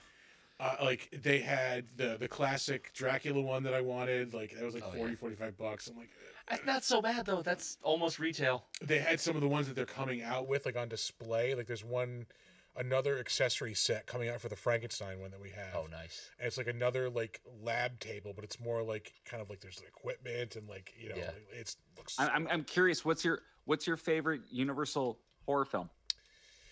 For me, like.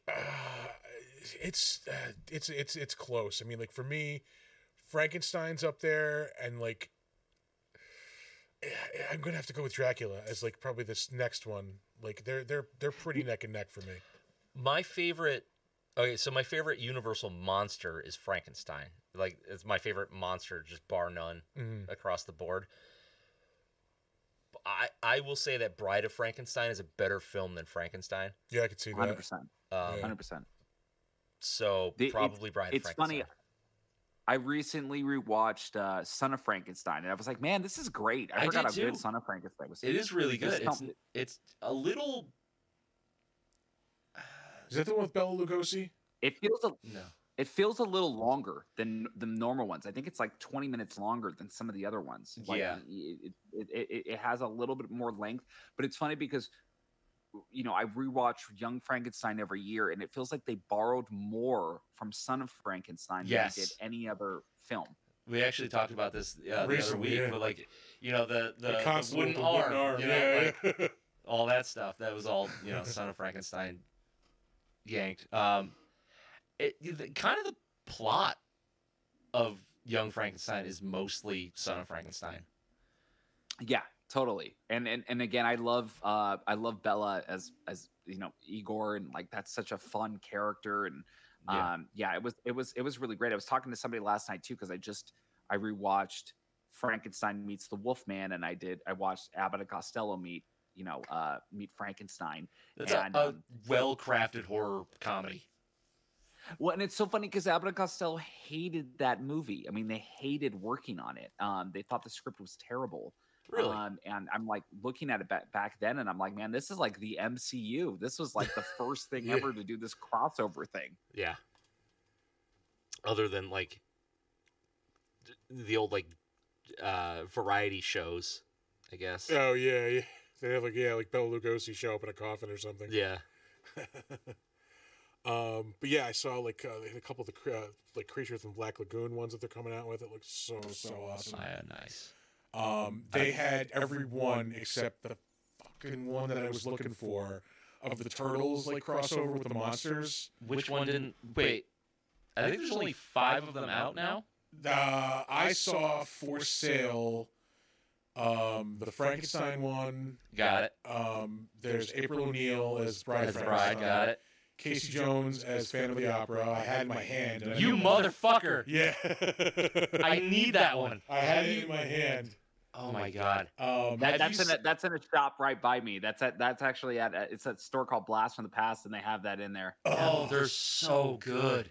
There was those are awesome. Those are fun. The Mummy one. The Mummy is Michelangelo. Yeah. Which one is Raphael's? He's Frankenstein. Right? He's Frankenstein. I want the Splinter as Van Helsing. That's the one I wanted. I can't find that one anywhere. There's Donatello as the Invisible Man. Yeah. And Casey Jones as the Phantom. Yeah. There's another. There's a Raphael as the Wolfman coming out too. What? There's another Leonardo one coming out too. I haven't seen any of these available to buy anywhere. Yeah, I want the Splinter as Van Helsing one so bad. I cannot find that one. They're amazing. Yeah. I wonder if they're regional. Like, you can only get them... Maybe. That'd be terrible. I thought for sure I was going to find it. I found everyone but that one. God damn. I went to the Bandai booth. I saw some of the Godzilla stuff. It was nice, going to the display case and being like, I've got that, I've got that, I've got that, I've got that. Yeah. That was kind of cool. Yeah, but I mean, just I had an awesome time at Artist Alley, walked around, got some awesome art. I was going to show it off, and then I got super motivated today and actually hung it up. Yeah. But I got an awesome print from The Thing that's hanging up right now from Chris Schweitzer. I got an awesome Ninja Turtles print from Jim Mafood, who is one of my all-time favorite artists. Yeah. There's also some other prints we got a week or two ago. There's a punk rock flea market up here. We got 2 prints from Raymond Lowell. That's the King Kong and the Tentacles one, and then the Little Shop of Horror one there. Yep. Yeah, no, lots of awesome stuff at the con. Lots of awesome artists. I'm just exhausted. It's so exhausted. Yeah. Yeah, looking forward to next year already. Being a California guy, have you gone to San Diego Comic-Con? I went to it back when the first Spider-Man film was released, which was I believe 2002, 2003? Yeah, 2002, I believe, yeah. Yeah. Yeah, I went that year till 2012, so I went 10 years straight. Oh, wow. To that, and I saw the evolution of that con from it being all about comics, which was effectively when I first went to effectively getting more and more corporate studio kind of thing. Yeah, they basically become just pop culture cons. Basically becoming pop culture con. Then I kind of stopped going. I didn't go as much. But I loved going to those when it did happen. I went a lot, but now I live in Burbank. I mean, I live right across the street from Warner Brothers. And so this whole area is just filled with Halloween awesomeness. And so there's plenty of great stores. We have the Mystic Museum. We've got Slashback Video. We've got Blast from the Past, which has tons and tons of Halloween, just trinkets, toys, awesome horror shit. Yeah. And I love living in this city.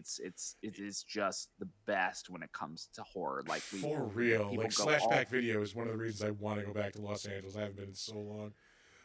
Universal Horror Nights. Awesome. I would love to go to that. Yeah, we just went to Universal Horror Nights. I will say this year was pretty weak. Unfortunately, I thought in terms of its overall amazingness. I did go to an immersive haunt that my buddy JP Aulette helped produce, which was called Angel of Light, and that was at the Los Angeles Theater. and that was like an hour-long walkthrough, and it was so much fun, so awesome. So That sounds rad. I've never been. I'm just stuck in podunk parts of New York. We'll get there. We'll get there, man. We'll get there. It's worth coming out, man, to do a week. And yeah, and Frank, I see Frank Welker's Dark Delicacies. Yep, I love Dark Delicacies. And he's like, and Larry's Chili Dogs. Yeah, Larry's is right there. It's always closed at like 2:00. But I'm a Pigs fan. Yeah, Dark Delicacies sounds like a place where you get a goth themed sandwich. that's it's all goth themed stuff. That there's no sandwiches, unfortunately. One of them we called like I don't want to go like the Gruben or something like that, like a goth Reuben sandwich or something. But no, you were saying about the evolution of the con. I'm in the same boat with New York. I think I've missed like 3, maybe 4 New York Comic Cons since it started. And it started as like this show that took up like a corner of the Javits Center, to now taking up the entire Javits Center and like parts of the city, like moving outward. Like it's just this thing that's just swallowing up a good portion of New York every year, and it's so much fun. I love it so much. Anything that's more horror, more comics, more nerd. I it's funny. I'm honestly okay with it, and like, some people get really upset. They're like, I don't want there to be more people into the thing I'm into. I'm like, no, I'm fine with more people being into what I'm into. Yeah, I'm not that's into great for me. gatekeeping. No, the gatekeeping aspect of all this shit is so stupid. And I'm like, look, more horror, gateway horror, more horror that people can watch, that they can get into, because they will get into all the stuff you like. Yeah. They will inevitably. And like, that's just going to be a better world for everybody. Yeah. I do like that it is mostly niche, but I will never not want more people to be into it, because the more people that are into things, the more money that they generate, the more successful they are, the more we can have. So it's like you have to be willing to share. Otherwise, you're going to starve out the industry. And the more people that are going to find out about Big Dumb Monsters and your horror show, and like they're going to want to listen and like interact and be a part of all of this stuff. Like that's, to me, I'm like, this is inevitably a good thing for the entire industry when people can get into things. That's why I'm like, new Goosebumps show, great, sounds good. New Hocus Pocus movie, I don't, look, I might not be for me, and that's okay. But like, at least people like them and they go, I want to watch more stuff. Yeah. Yeah, you have to kind of break it down, like, not necessarily by category, but like, there's your hardcore horror fans who are into all the underground, the grindhouse, all the really hard to get stuff, and then there are the people that are into just casual fans, the people that like Hocus Pocus, like, it's been a staple of their childhood. They're into that. That's my wife. She doesn't like all the crazy monsters and blood and gore and shit that I love, but I can see that she's like, she'll occasionally attempt it and it's not for her, but she's willing to try. So I'm willing to go like, okay, well, you have that, you have your Hocus Pocus shit, and I'll buy you those toys, because that gets you what you want, and it kind of keeps the cycle moving. But man, do I miss the hunt for a movie that nobody has, because it was not popular at all. Like scouring the movie markets and stuff like that. You really need to come to LA then, because you need to go Amoeba. That's the holy grail right there, man. Is going to Amoeba and just walking through the amount of amazing DVDs that place has. It's fucking awesome. So. Yeah, they do a series. Well, they were doing it for a long time. I don't know if they still do. It was called What's in My Bag.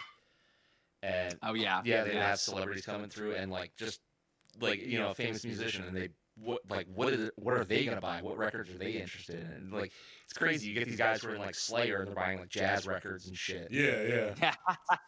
Fucking amazing. I love it. I know. I went there the other day and I bought a Dawn of the Dead collector's edition DVD set of the original Dawn of the Dead film, and then I bought there was another film called Channel 13, which is a horror anthology I've never seen, and then the last one was, oh god, what was the last one? Oh, I got a Mystery Science Theater 3000 DVD set, which had Merlin, Time Chasers. I know that set. Yeah. Time Chasers. It was that was the creme de la creme set of just like great episodes. I mean, is that Merlin the one that had Manos? No, it doesn't have Manos. I have it here, but it says it's Merlin, Time Chasers, and there's one more other great Mike one that's on there that I'm like, my God, this is just a killer set. It's not Mitchell, is it? No, it's not. That's another classic episode. It was one other movie. But anyway, Merlin for me though is top 5. I mean, that is just one of the greatest episodes of that show. So Time Chasers is the one with like Brit Slam Fist. Like, yeah. Well, he's got the guy with the huge chin in it. Yeah. And he's like, I'm Bob Evil. Yeah, when he comes out. Blast hard cheese. I think my favorite one was the Horrors of Spider Island. Yeah. Because every time one of the women would show up, it was like, the horrors of Spider Island. My ultimate favorite episode of that show, though, and I'm so glad we can talk about this because I will always talk about it, is The Undead, the Roger Corman film that they do. And it is fucking terrible. It makes no sense. But the end of the show has like the best skit ever where it's Bobo like making himself a sandwich, and he's like talking to himself as he's putting on like copious amounts of mayo and like all this gross shit on his sandwich. And at the very end, he's like thinks that this is roast beef, but it's really Brain Guy's head, and so he starts chopping it. And then the Brain Guy, you can hear him like like in the background, like hurting. It's hilarious, and I laugh. Every time I take an edible, I watch that episode and I just cackle. So yeah, it's great. God damn it! That show was so good. Yeah, they were like, oh yeah. I was gonna say, because of the Mitchell episodes. I love the new season that they did. The new season that they did of it was great. Yeah, I liked it. Yeah, yeah. It was good. Yeah, it was missing a little bit of the charm, I think, because it didn't feel like a public access television show anymore. But the episode I loved was when they did Munchie. I loved Munchie. Yes. I thought that one was fucking great. Yeah. I mean, just a horrible movie. I mean, god awful. Yeah. So. God damn it. We've been talking for just about 2.5 hours, so it's probably a good place to wrap this up. Hasn't felt like that. No, it just blew by. Yeah, thank you so much for stopping by and talking with us, man. Are you kidding me, man? This was great. You guys are awesome. This was so much fun. I absolutely love chatting it up about this, and thank you so much for just supporting the show and listening to the show. It really means a lot. Yeah, thank you for being on. We would love to have you back again. Let's do it. This has been like the most fun. Tell everybody where they can get the show, where they can get at you on social media and all that. 100%. Yeah, Your Horror Show is on all podcast platforms right now. So Spotify, Apple, Podcast Addict, Overcast, wherever you get your show. We currently have 6 episodes out. I'm sure by the time this episode releases, we'll have our 7th episode out this week, our Halloween special. And then, we'll have at least probably 3 to 5 more episodes out this year before we take a little break and then get back into it again. So excellent. Awesome. Let's give our socials. All right, we will give our socials. Our website is www.bigdumbmonsterspodcast.com, but if you're way too lazy for that, it's also www.bigdumbmonsters.com. Our TV turned off. Weird. We are on Facebook. If you want to find us on Facebook, it is Big Dumb Monsters Pod. If you have any suggestions for the show, suggestions for beers that we should drink, guests that you would like to see on the show, you go ahead and email us at bigdumbmonsters@gmail.com. Let's see, what else do we have? We are on Slasher, the all horror social network. It's a great place to be. We are Big Dumb Monsters Podcast. You can find us on Steam occasionally. Sometimes we play video games on there. Big Dumb Monsters. And you can find us on Instagram. I'll take it from there. Yeah, that's my last one. Yeah. You can find us on Instagram and Threads at big_dumb_monsters. If you are not watching the show live, you can always catch us live, usually every Saturday night on Twitch at twitch.tv/bigdumbmonsters. You can also check us out on YouTube at Big Dumb Monsters. Be sure to like some videos, come subscribe to the channel. You can also stop by our merch store on TeePublic. Stop by the Big Dumb Monster store. And that's going to do it for our socials. Yeah, we will leave you with our weekly words of wisdom. Do not let ghoulies eat your ass. And never sleep in the deathbed. Bye-bye.